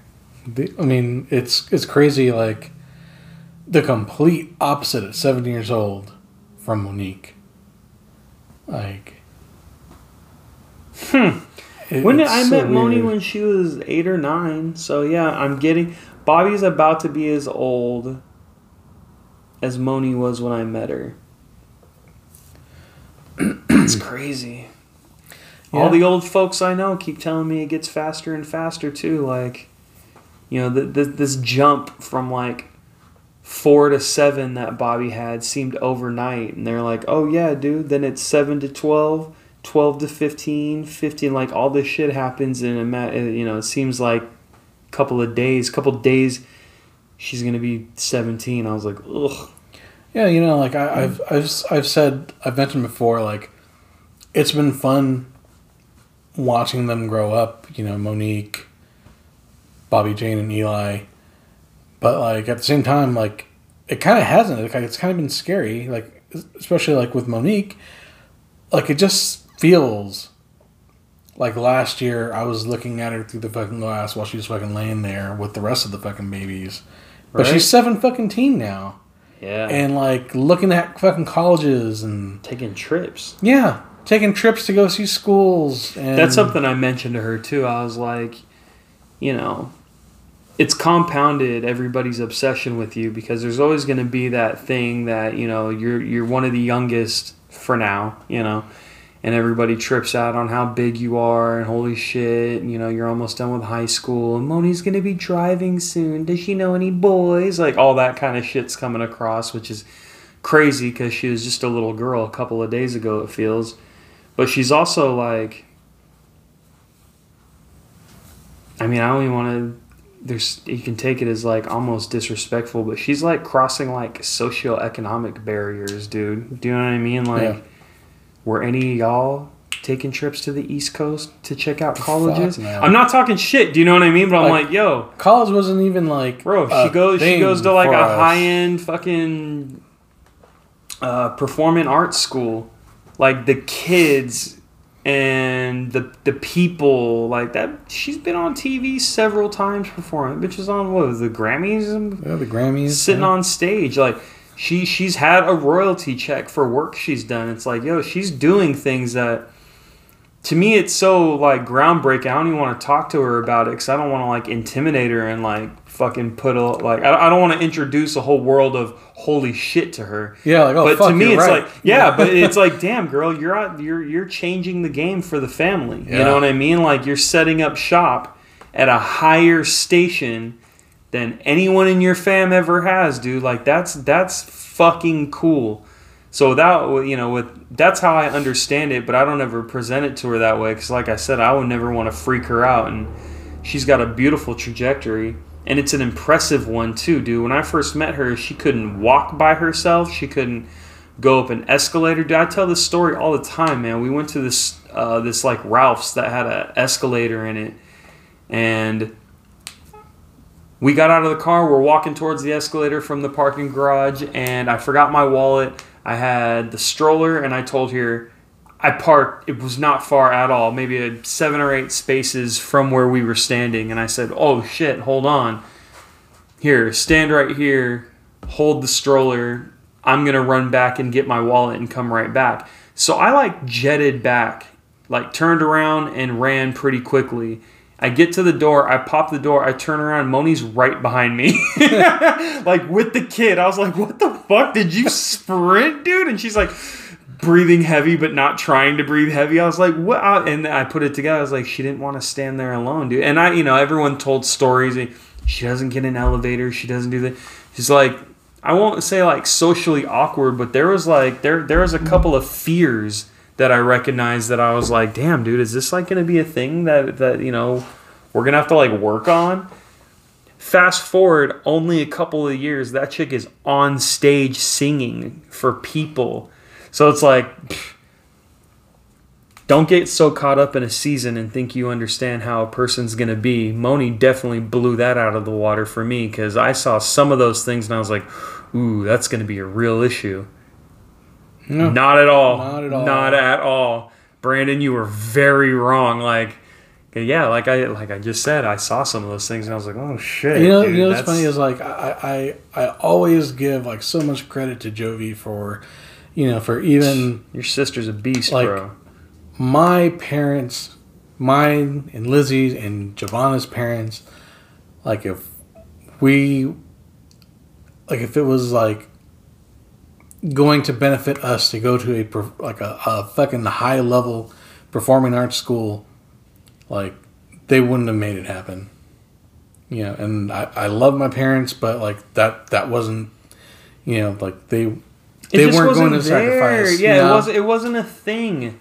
Yeah, man. Me and my sister, like I mentioned earlier, dude, we've talked about that where, you know, you start forming your own family and you start doing a bit of compare and contrast for when you were a kid versus what you're doing with your kids, and you're like, you know, either you're super proud and you think they did a great job, or you're kind of like, hey man, what the fuck was going on?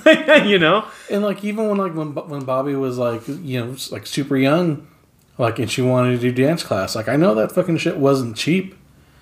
You know, but you guys like made it fucking happen. No, yeah, dude, fuck that. Like I said, dude, we want to put a smorgasbord in front of them. Like, what are the passions and just what do they organically like gravitate to, and just keep them in that sphere, you know? Yeah. Keep them in that circle of people. People that are doing what you love and that are better than you.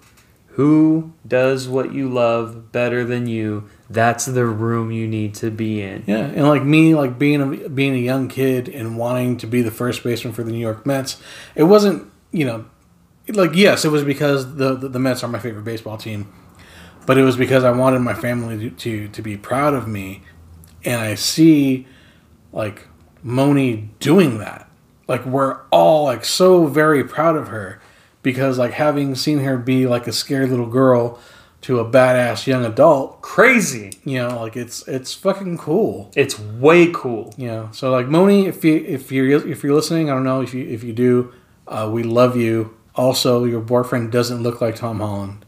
Okay? He's not Spider-Man. You know what? He's got a really good handshake, eye contact, came up to the car. He's a good boy. I know, dude. I know what predators look like. I grew up with killers and thieves. I am a Children of the Corn resident, dude. Like I know what shit people look like. You know, like, sorry, but some people are shitty. And I have a pretty decent, that whole don't judge a book by its cover. It's like, well, what if you read really, really good, though? Like, you know what I mean? Like, sorry. And that kid he did not have...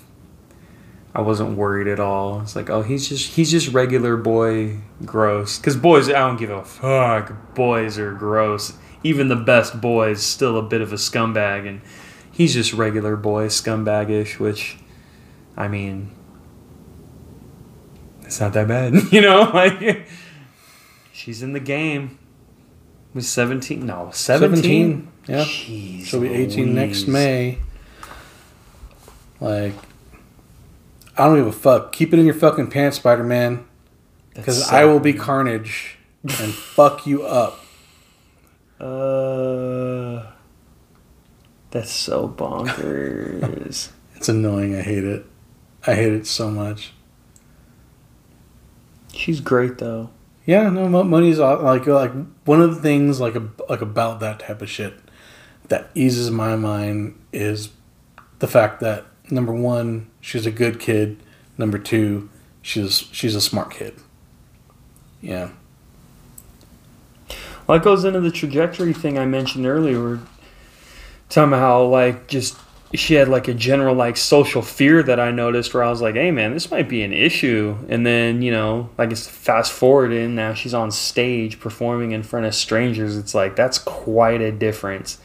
But there's other parts of it when it comes to dialogue and like having like contentious conversations where there's been times where she was younger, and I always devil's advocate stuff. I always like to like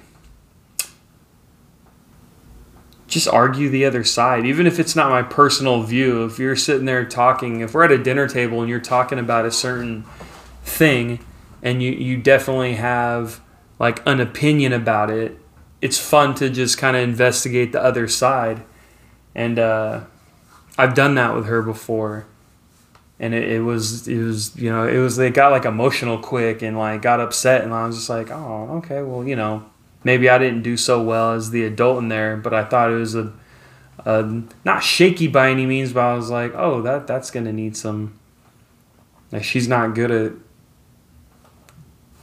that. That makes any sense. Like a back and forth. Yeah, well, like I said, a contention. Like if you're passionate about a thing and you get challenged on it, a lot of people get like emotional about it and get like upset, and they don't want to engage in the conversation and try to, steel man the other position, or try to learn from the counter perspective. You just kind of get all like flustered and pissed, and which is standard for young folks and even adults nowadays. It's no issue, but it's something I do anyways, and that's another thing that I've noticed in knowing her all these years is like that's not a thing either. You can go at her at an angle where you don't agree and you're being, contentious. And there isn't any like, it's very, okay, well, I'm open to learning. And it's like, holy shit. You know what I mean? Like real like, oh wow, you're the shit. Nah, I've told her before. Like, her life is, like, this weird, like, yardstick for my, like, relationship with Liz, which is, like, my family, mother of my kids, and you guys are all attached to that, obviously. Just her growing up and being a yardstick and watching her as, like, a, pretty big role model for my daughter. Like, she's a big deal to me. She knows. I'm pretty bad about that kind of stuff, but I try my best.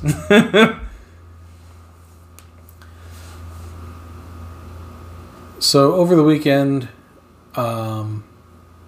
we saw old man Glover Teixeira pick up a big win against Thiago Santos, who a lot of people thought had he not tore up his fucking knee, he would have beat John Jones in their fight. God, you know how pissed he is watching that Glover fight? Oh, yeah. Bro. So furious.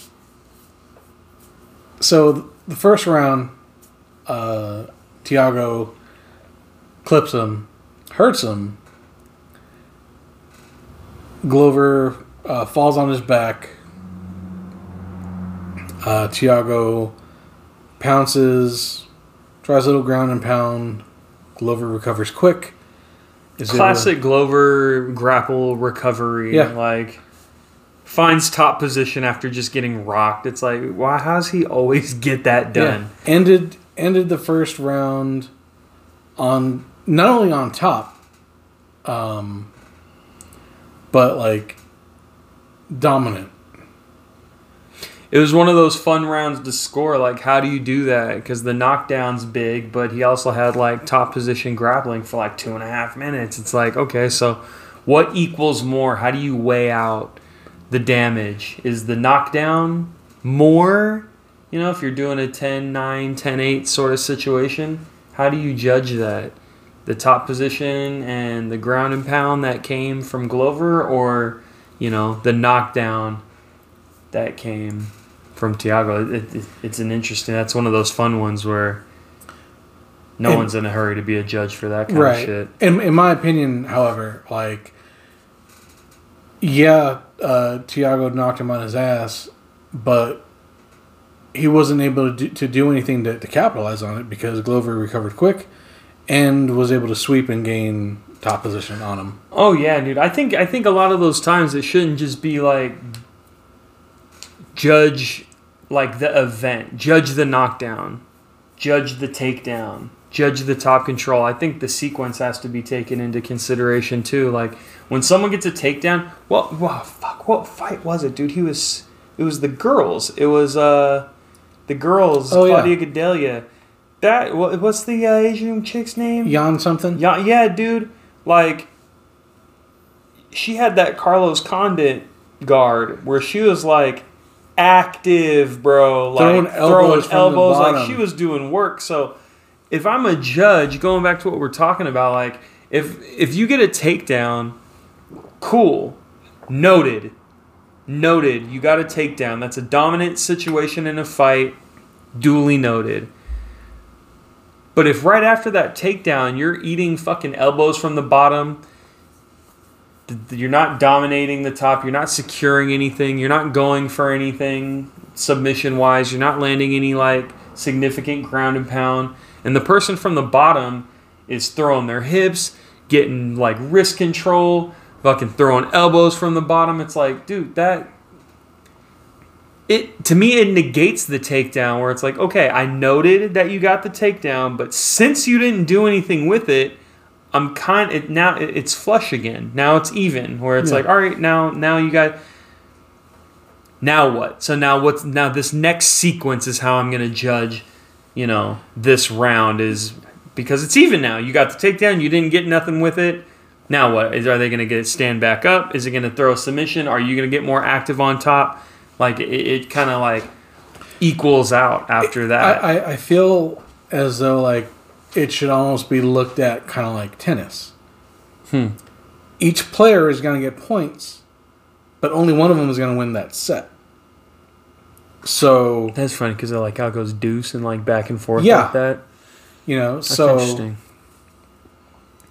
Like Claudia took her down, and that should count for something.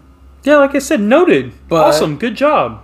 But what's Jan next though? Did a ton of work. Not only outworked Claudia, who was on top, she did it from the bottom, and actually did some damage from the bottom.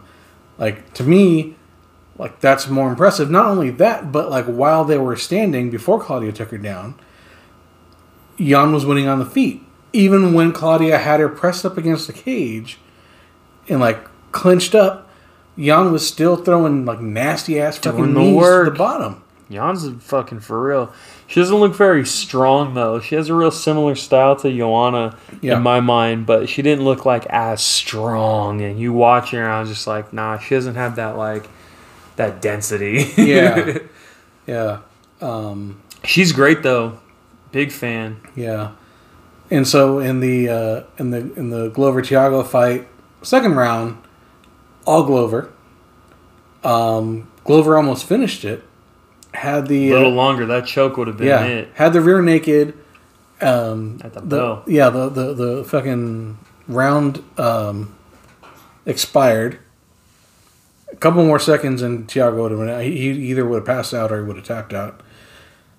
Beginning of the third, Thiago again knocks Glover on his ass. But this time, like, really pounces on him. But in that process, didn't land... Well, no, I'll take that back. He did land a lot. But he overexerted himself. And as soon as he found an opening, Glover did it again. He swept him, got on top, pounded him a little bit, actually flattened Thiago out, did just enough to distract him, got the fucking arm underneath the chin, and Thiago Santos was forced to tap, and it was a very, very impressive win by fucking super fun fight. 40-something-year-old Glover Teixeira. To the point where even John Jones tweeted, "Give that man a shot." But he has to wait until fucking Izzy fights Jan Blachowicz now, if he was to get a shot. But what if the first feint Izzy throws, Jan just comes right up the middle and just knocks him on his fucking ass? Dude. It wouldn't surprise me, like at all. Like it wouldn't surprise me, and it's a very dangerous fight for Izzy to take because, that could very well fucking happen where Jan could just fucking put it on him. Like, that fucking Polish hammer is no joke. And two, if that does happen, that ruins his super fight with John Jones. So, so with that in mind, mad props to Izzy for even, he's about that life, man. He's trying to put it together. He wants that career. You hear how he talks about it, and I think he talks about it well.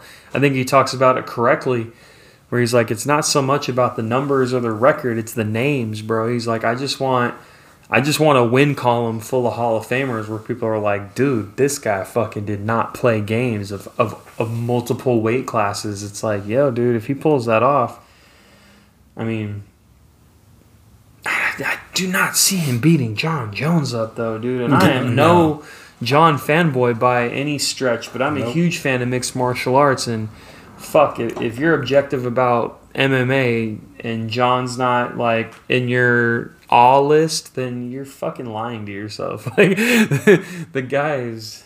I mean, I don't have to get into it, but I don't see Izzy doing very well against John. I think it's fucking crazy that Izzy's so hungry for that fight. If you could fantasy book a co-main and main from any era, Ooh. who would the 4 fighters be?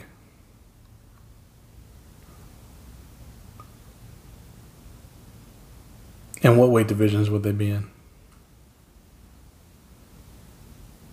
Well, there's a specific era, and it would have like worked out. I think if we got the dates lined up, it would have actually been a pay-per-view that could have happened, but it would have been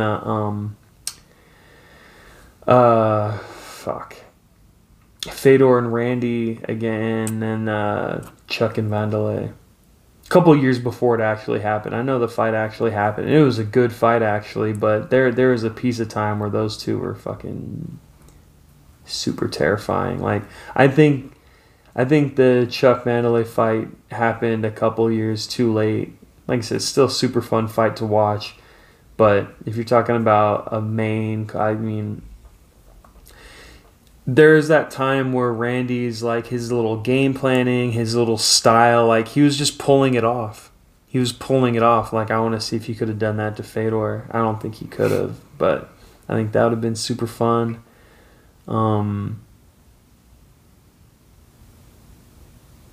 If we could fuck with the time machine a little bit, I always think like a middleweight Sakuraba against Anderson would have been cool. That would have been cool, yeah. Little fun.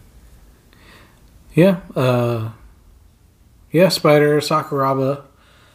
I'd probably go with Brock and Fedor. That's interesting. Just for like, I think how would Brock's wrestling done against that Sambo? Yeah, not only that, but I think that's like his leverage. Like, could he have gotten Brock over? You know what I mean? Like, there's some interest. I think that sure. That's would have been the highest drawing fight of all time. I heard they're this close, but Fedor's people were like, "We want this and we want it here," and Dana was like, "Nah, son." I think Fedor's hands would have been too much for Brock. You saw what Shane kind of exposed, and then you saw a super courageous young Kane do what was necessary to put Brock out. And you look at Kane. I mean, I think Kane and fucking Fedor for a piece of time would have been the shit. Yeah. I mean, I'm such a Fedor fan. Like 2010 Kane. And like Madden teams, remember those? Like the old Madden games where you can be like the 85 Bears and shit. Yeah. Like what would have been like the best, funnest fight where you're like, dude, that would have been fucking sick. It's fucking Vanderlei against anybody. Yeah, for that piece of time. Yeah, for sure. That's funny. I think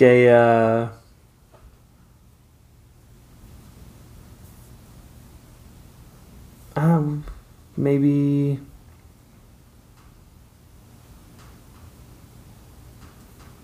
that would have been fun. Like a prime Eddie Alvarez against a prime like BJ Penn. That would have been fun, yeah. You know, super durable, gnarly, don't give a fuck guys.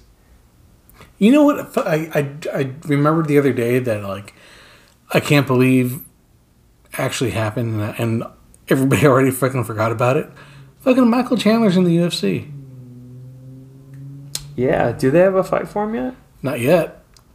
He was in Abu Dhabi like as a little replacement, just in case. Like an emergency replacement. But I can't wait for him to get into the mix. Like I hope I hope it goes well for him. He's a guy that. He's put in the work for a lot of years. Like, he deserves like Those Eddie Alvarez fights were the shit back in the day. Those were a while ago. Yeah. Those are great. And he's been the man since then for in Bellator. Who are the Bellator champions? I think Gegard's got a strap. I think so. Bader's got a strap. Bader's got the light heavyweight strap, yeah. I don't know who the fucking heavyweight champ is. Who the fuck is their heavyweight champion? That's... And people say Anderson's going to get released. You know, I mean, Dana's got no interest in giving him that final fight on his contract, so he'll probably get bought out of that. People are hoping he goes to Bellator for MVP. I don't know if I want that, though. I get it. I don't know how well that goes for MVP. Like, I think...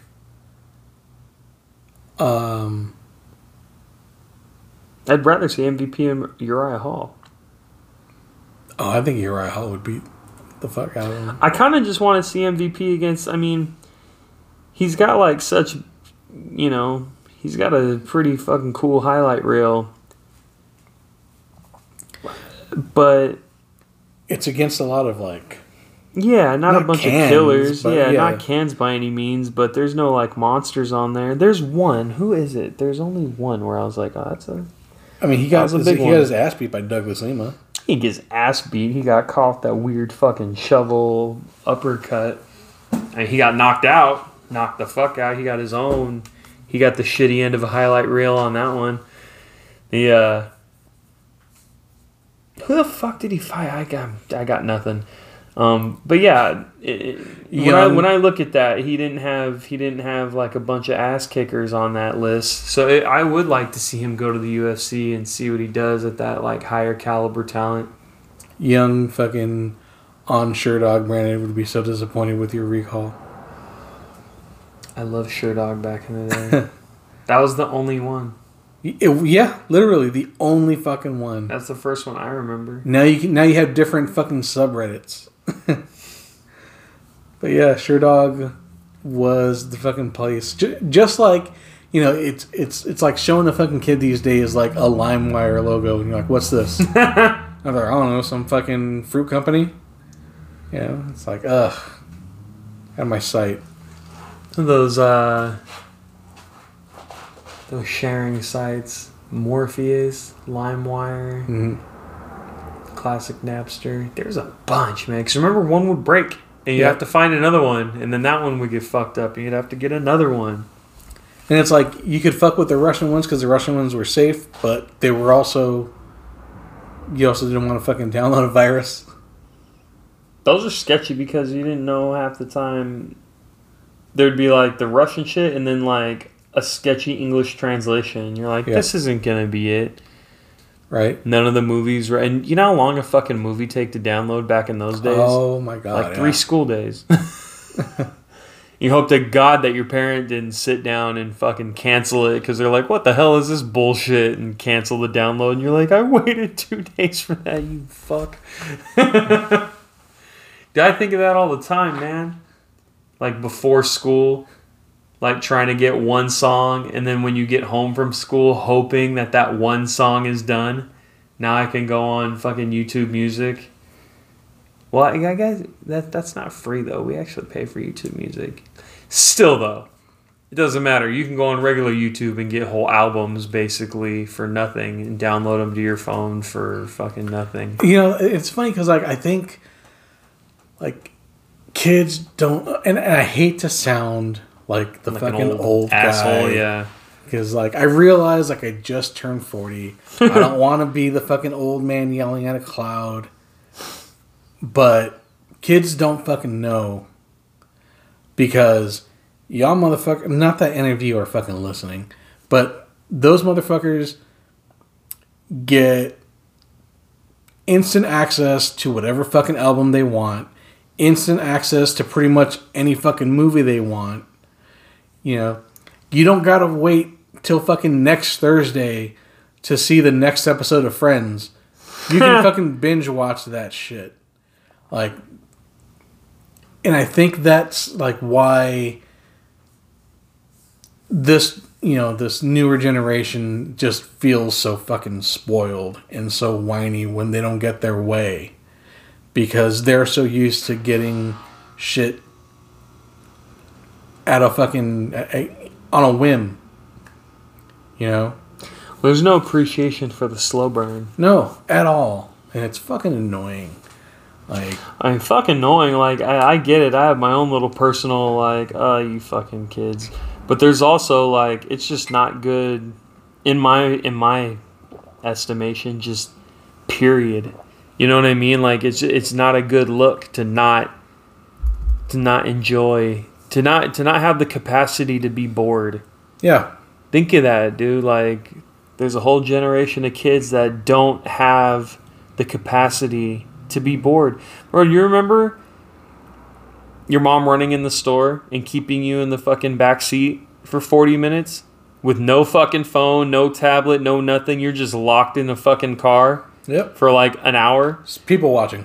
Bro, you can't do that to a fucking kid now. They'll lose their shit, man. Right? Now fucking little kids are like, my iPad isn't charged. Pick up a fucking ball and bat, go across the street, grab your homie, start a game. I can't, dude. I have to work on my patience when it comes to shit like that with Bobby. I mean, Eli, he's small enough where all his mistakes are really just things that we let happen because he's, but Bobby's got a little bit more personal agency in her day. You want to be able to put her in a place where, she's got an electronic that's not charged and not ready. I don't want to hear shit. There's options. My phone isn't charged. I'll fucking knock her on her ass, dude. I cannot listen to that. You have a stack of books, tons of toys. Get creative. Right. You have every colored pencil, every crayon, tons of paper. Dude, Stop it. The way I liked art when I was a kid, and I look at the kind of shit Bobby has just sitting in the drawer, I was like, bro, that would have been gone. Yeah. She's got paints and canvas, dude. I remember walking around Michael's when I was a kid and looking at canvas and being like, man, on some Bob Ross shit, dude, being like, fuck. You just want some happy little mistakes. I just want to do it. I just want to do it. Bobby she's got, the tools are there. Happy little accidents.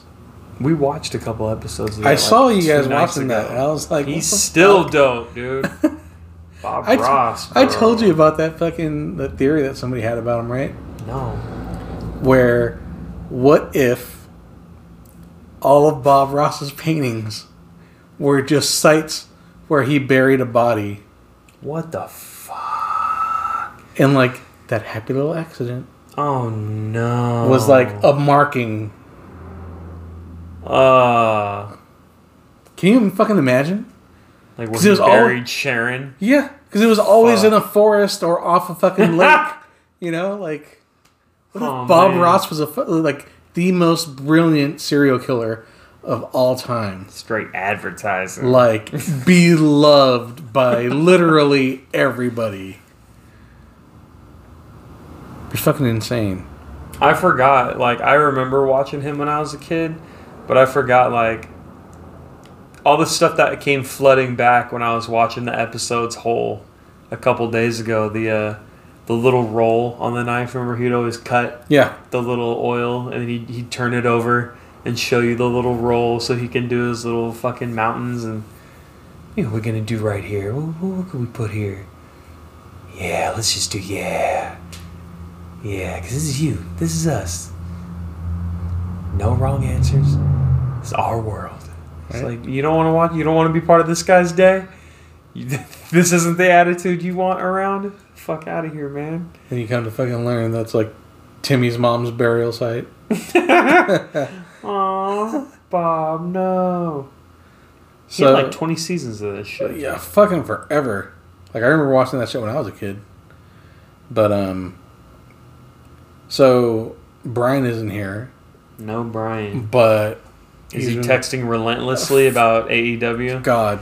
Every fucking Wednesday, we tell this asshole, we don't watch it live, man. We don't have the TNT thing, so we catch it just later the clips on YouTube or whatever, and he like live tweets, but not tweets.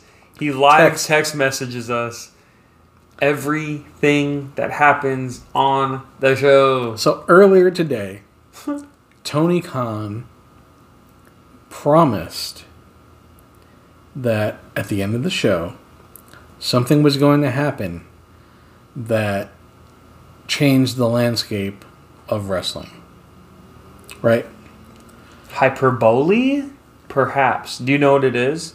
Yes. Do you know? Yes. Is it cool? No. You're an asshole, though. It might be cool. Don't listen to him. It might be cool. So, Brian all day speculating on what it could be. He even suggested Brock to AEW. It's like Brian's a shitty guesser. He's the worst. The guy that thinks fucking Lil Wayne is the GOAT is the fucking worst. He actually wants to rescind that. What did he come up with after thinking about it more? LL Cool J. Much better answer, in my estimation, than Lil Wayne. So what's this AEW jazz? I got interested. I tuned in to the... I found a streaming site. Was watching the end of Dynamite. The main event was a dope-ass match between Pentagon and Phoenix. Fuck, I missed their pay-per-view match. Probably great. So, the match ends, right? Eddie Kingston's in the ring cutting a promo. And out comes Pac. Which, cool. You know. Did Eddie beat Dean? Huh? Did Eddie beat John? No. Okay. So Pac comes out, right? And it's like it's past 8 o'clock, and I think they go till like 8:05. You know that weird fucking Turner thing? Yeah. I like it though. Me too. And I'm like, I'm keeping my eye on the time. I'm like, okay, it's Pac. And like Pac and Eddie are kind of doing the pull apart thing with like refs in between them. Yeah. You know? And then Dynamite ended. And I was like, huh. I was like, Tony Khan is a motherfucking liar. And let me just read you a text from your fun Uncle Brian. Jeez. So his texts are legendary. It's all this is just Brian with nobody, like he's just talking to himself. No response. I'll be at work all day and there'll just be a string of shit. Let's see where I can find it. He says Tony is playing chess, right?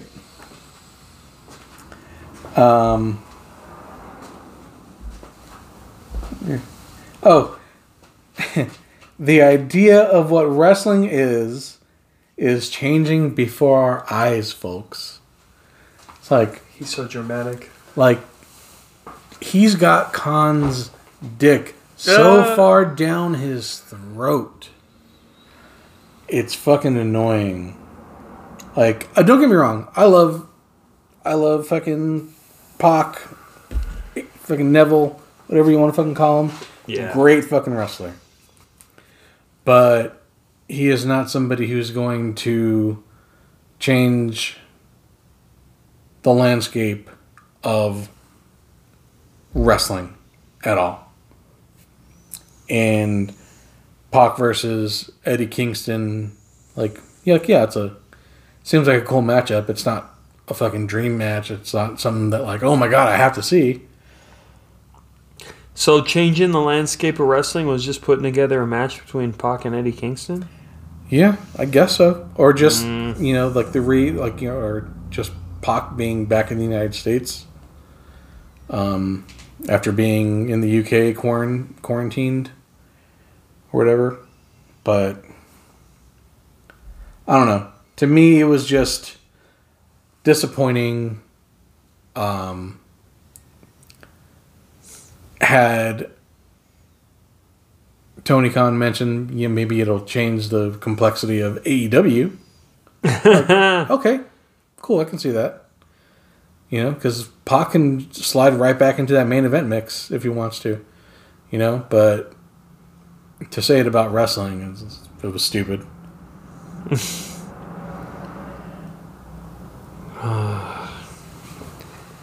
See the AEW. What else? Was there any other wrestling stuff? No, well, I mean, NXT was today. I didn't get to see any of it. I was just so interested. I mean, You bit. Yes, I bit, and I understand Tony Khan is just a promoter who wants people to watch his fucking show, and yeah, like I took the bait, Good job, TK. But that's also the reason why I won't tune in fucking next week. Little fucking boy cried wolf action. Yeah. That's funny. But we'll see what happens with that. I think Survivor Series is next weekend, something like that. Honestly, I've only been the only things I've been like stoked and looking forward to at wrestling is all the new Undertaker shit that they put on every Sunday. New Broken Skull Ranch. They just had the what was the last one? They put something up about Paul Bearer. We haven't watched it yet.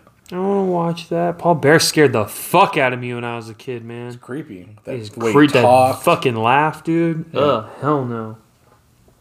Percy. No, man. I don't play that shit. Yeah. I always love NXT.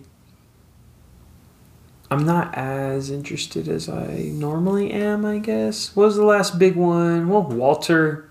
Oh, Walter against Ilya Dragunov? Brian's not here. We can fucking talk about that shit. That was fucking amazing. Badass, man. Like, it was more, like, it was less pro wrestling, more sport. Fucking ass kicking, bro. It was a fight. We talk about that. Like, there's some wrestling matches you can put on at a bar, at a sports bar. And a lot of the the men in the room having their meal and their beer, they're not going to be too upset that that's taking space on the TV. Some of them are that physical and that, like, believable, so to speak. And fuck, that was one of them. Those slaps, I was like, bro, stop it. Yeah. Like, wrestling Walter seems like wrestling fucking Super Dragon, where I see some of the clips and I'm like, I'd have to kick his ass, like, in the back, dude. Like, right. Yeah, I'll go with the show. I'm a businessman, so I'll do the work. But like, we would have a conversation after this match, like, hey, dude, don't ever fucking do that again, dude. That conversation would start. Your ass. What the fuck? Yeah, dude. Don't ever do that again, dude. I'll leave you where I fucking find you, bro. That is not okay. That shit. Walter. I fucking love Walter. I'm a huge Walter fan. Yeah. I like Ilya Dragunov the more I see of him. Like his match, was it early this year against Finn?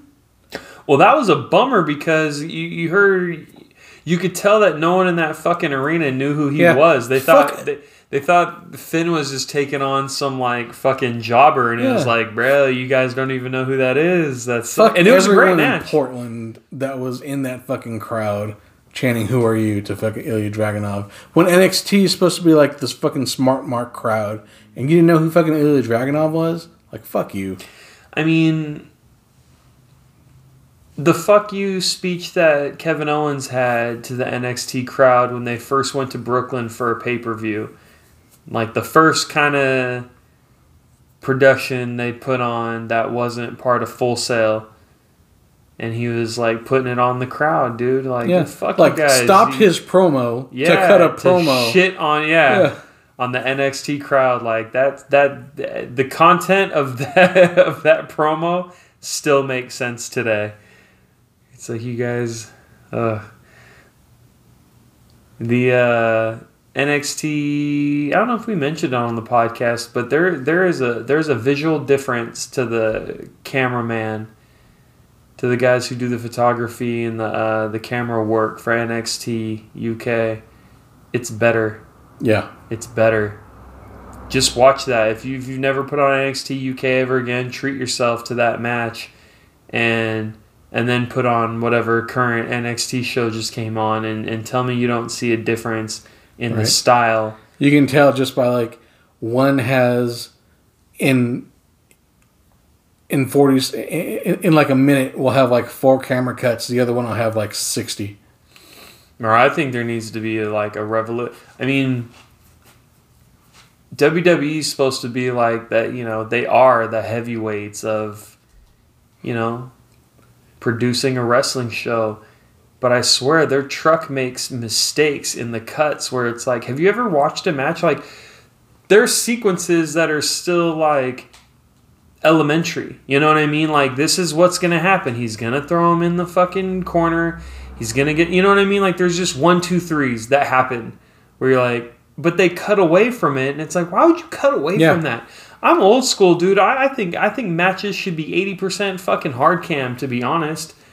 Some of the gnarly shit, some of the stunts you see, they try to get like these action angles, and it's like that would have looked way sicker on the fucking hard cam because you would have just seen the guy fucking honk fly over that top rope. Like, you didn't have to get that guy. They're more interested in like cutting to like somebody in the crowd to get their fucking reaction. That bothers me the most, dude. Yeah, that's a little separate from what I was talking about, but yeah, that's for sure something that happens where I'm like, why the fuck would you cut to the crowd right now, dude? And like, a lot of times it's like to a chick that looks bored as fuck. I don't understand it. Like, yeah, that's what I'm saying. Is like some of the truck work, you know, maybe I'm talking out of turn. I don't know who's responsible for these decisions, or maybe I'm overlooking something, but I've thought about it plenty, and it's like, no, these are just like mistakes, dude. Like, why would you do it that way? That doesn't make sense to me. But there was something noticeably different about NXT UK in these quarantine shows. Like, whoever holds the fucking camera on the side of the ring for that guy, for that show is the shit. Find that guy. You know, like, sometimes, like, I feel bad for as much as I should on AEW. But at the same time, it's like, I shouldn't have to lower my standards of what, like, good television wrestling is. They just need to fucking do something that hooks me. They really haven't done that. And I was thinking earlier, it's like, you know who AEW could benefit from? Like, not only just to have on their roster, but like to fucking help teach people. It's fucking this guy right here. I'm wearing this fucking shirt. Chris Hero. Oh, man. Like, he hasn't done anything since he got released. I mean, there's independent shows like going on all the time now, you know, and he hasn't popped up anywhere. So I don't know if he's like, if he was just furloughed and he's just waiting to be called back. That guy, when you hear him talking about how to build a match, it's like, I just mentioned it, how there's sequences. There's parts of wrestling that are just fundamental. They're just elementary. You see the spot start and you know how it's going to go. He understands all those rhythms and all those, like, you know, obvious sequences, and he knows how to break those up and make like the smart mark wrestling fan go, oh shit, that was it. That's why those PWG matches are always the shit, because they follow the formula but they deviate just enough and creatively enough where you're like, fuck, that was it. Like, it brings a little spark out of you where you're like, oh, I didn't see that coming, that was sick.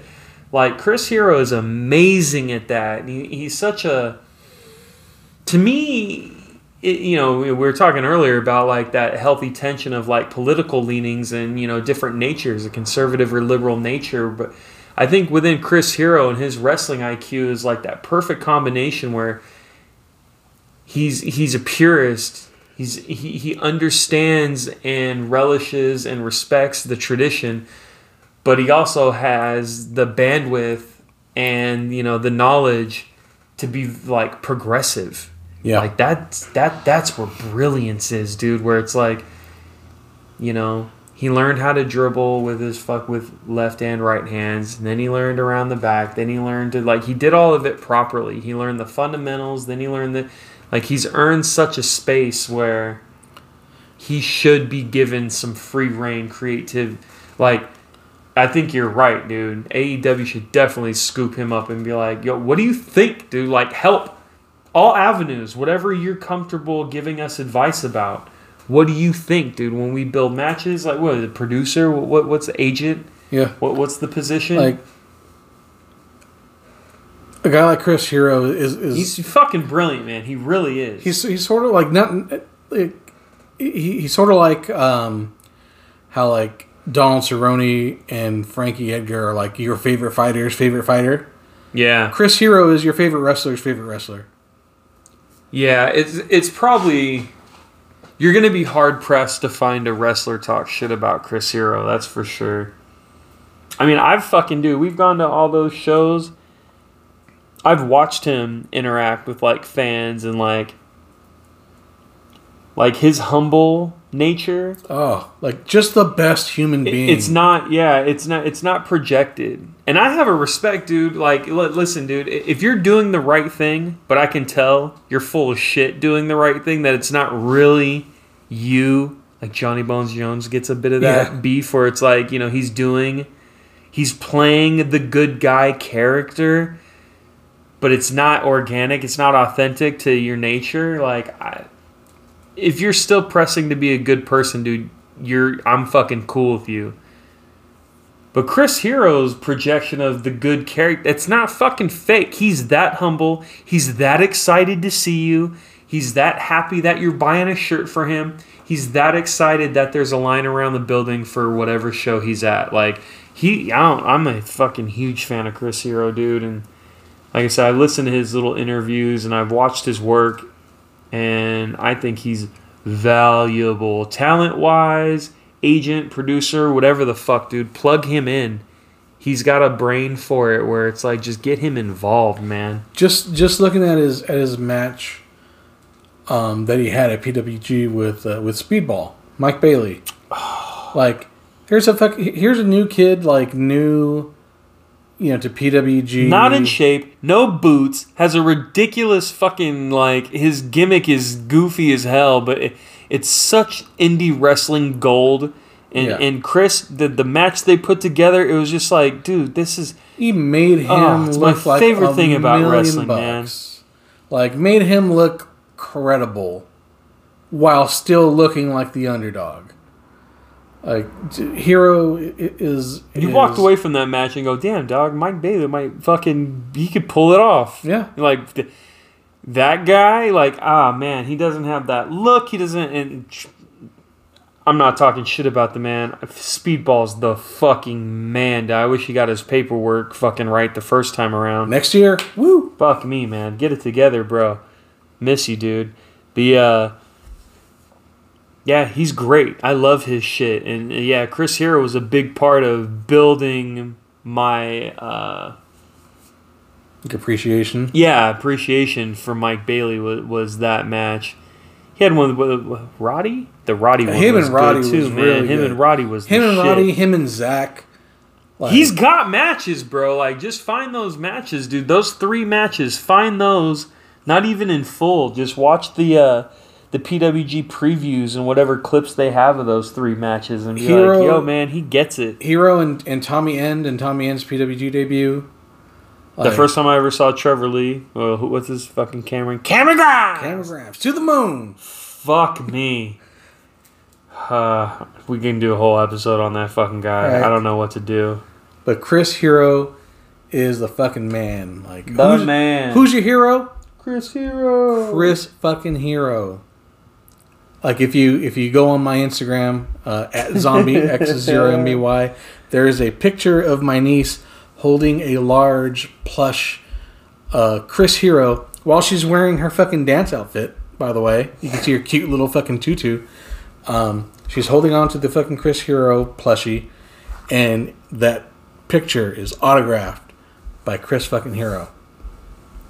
If you go onto my Twitter at zombie, that's x0mby, you can look at my pinned tweet, It's said niece, Bobby Jane, singing Chris Hero's song. It's one of Chris my is awesome. Favorite clips of her, man. Yeah. Her little face, dude. Yeah.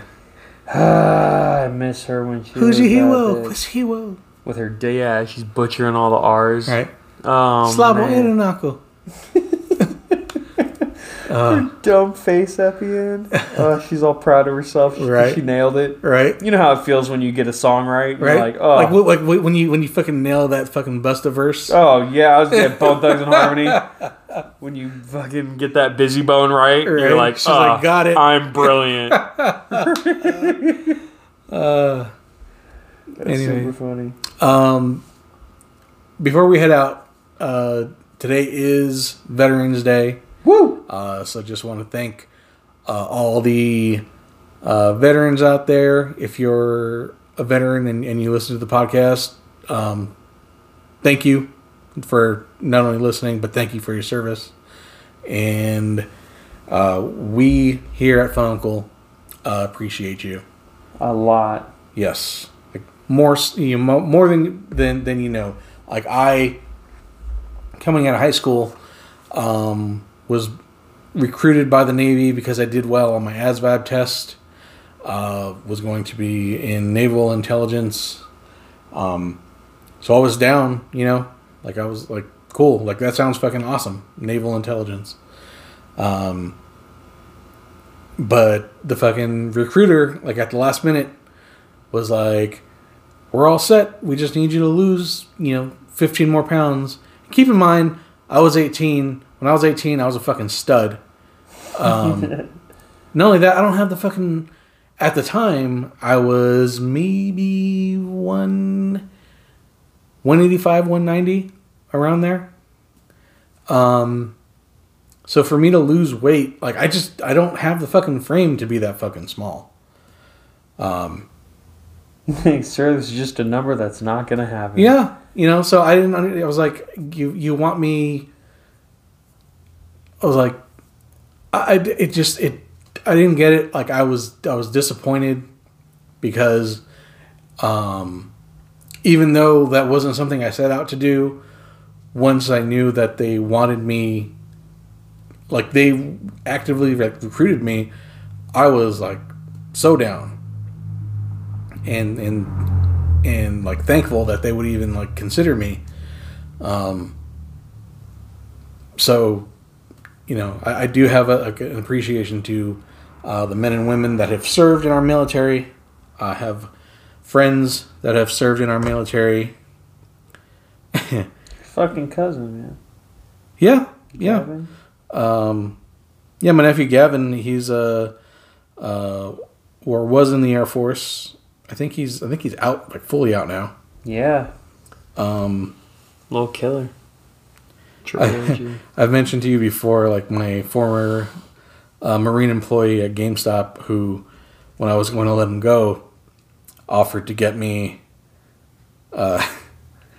Norcos. Fuck me. Like an endless supply of Norcos to let him keep his job. So I let him work for me for 12 hours a week, as he got me fucking like 90 Norcos every fucking week. I'm sorry, brother. I don't even remember your name. I want to say it was Chris, but I'm not 100% sure. But that's just because I'm a fucking asshole, and I'm sorry that I kind of took advantage of you, but you suggested it, so. Hey, good business is good business. Yeah. If you're happy with it, I'm happy with it. Exactly. Okay. You got to work. I got the Norcos. Hey, Anyway, I'm an asshole. We'll see you guys next week. Double digits. Yeah. In that big 1-0. But we'll catch you guys on the flip side. Peace. Bye.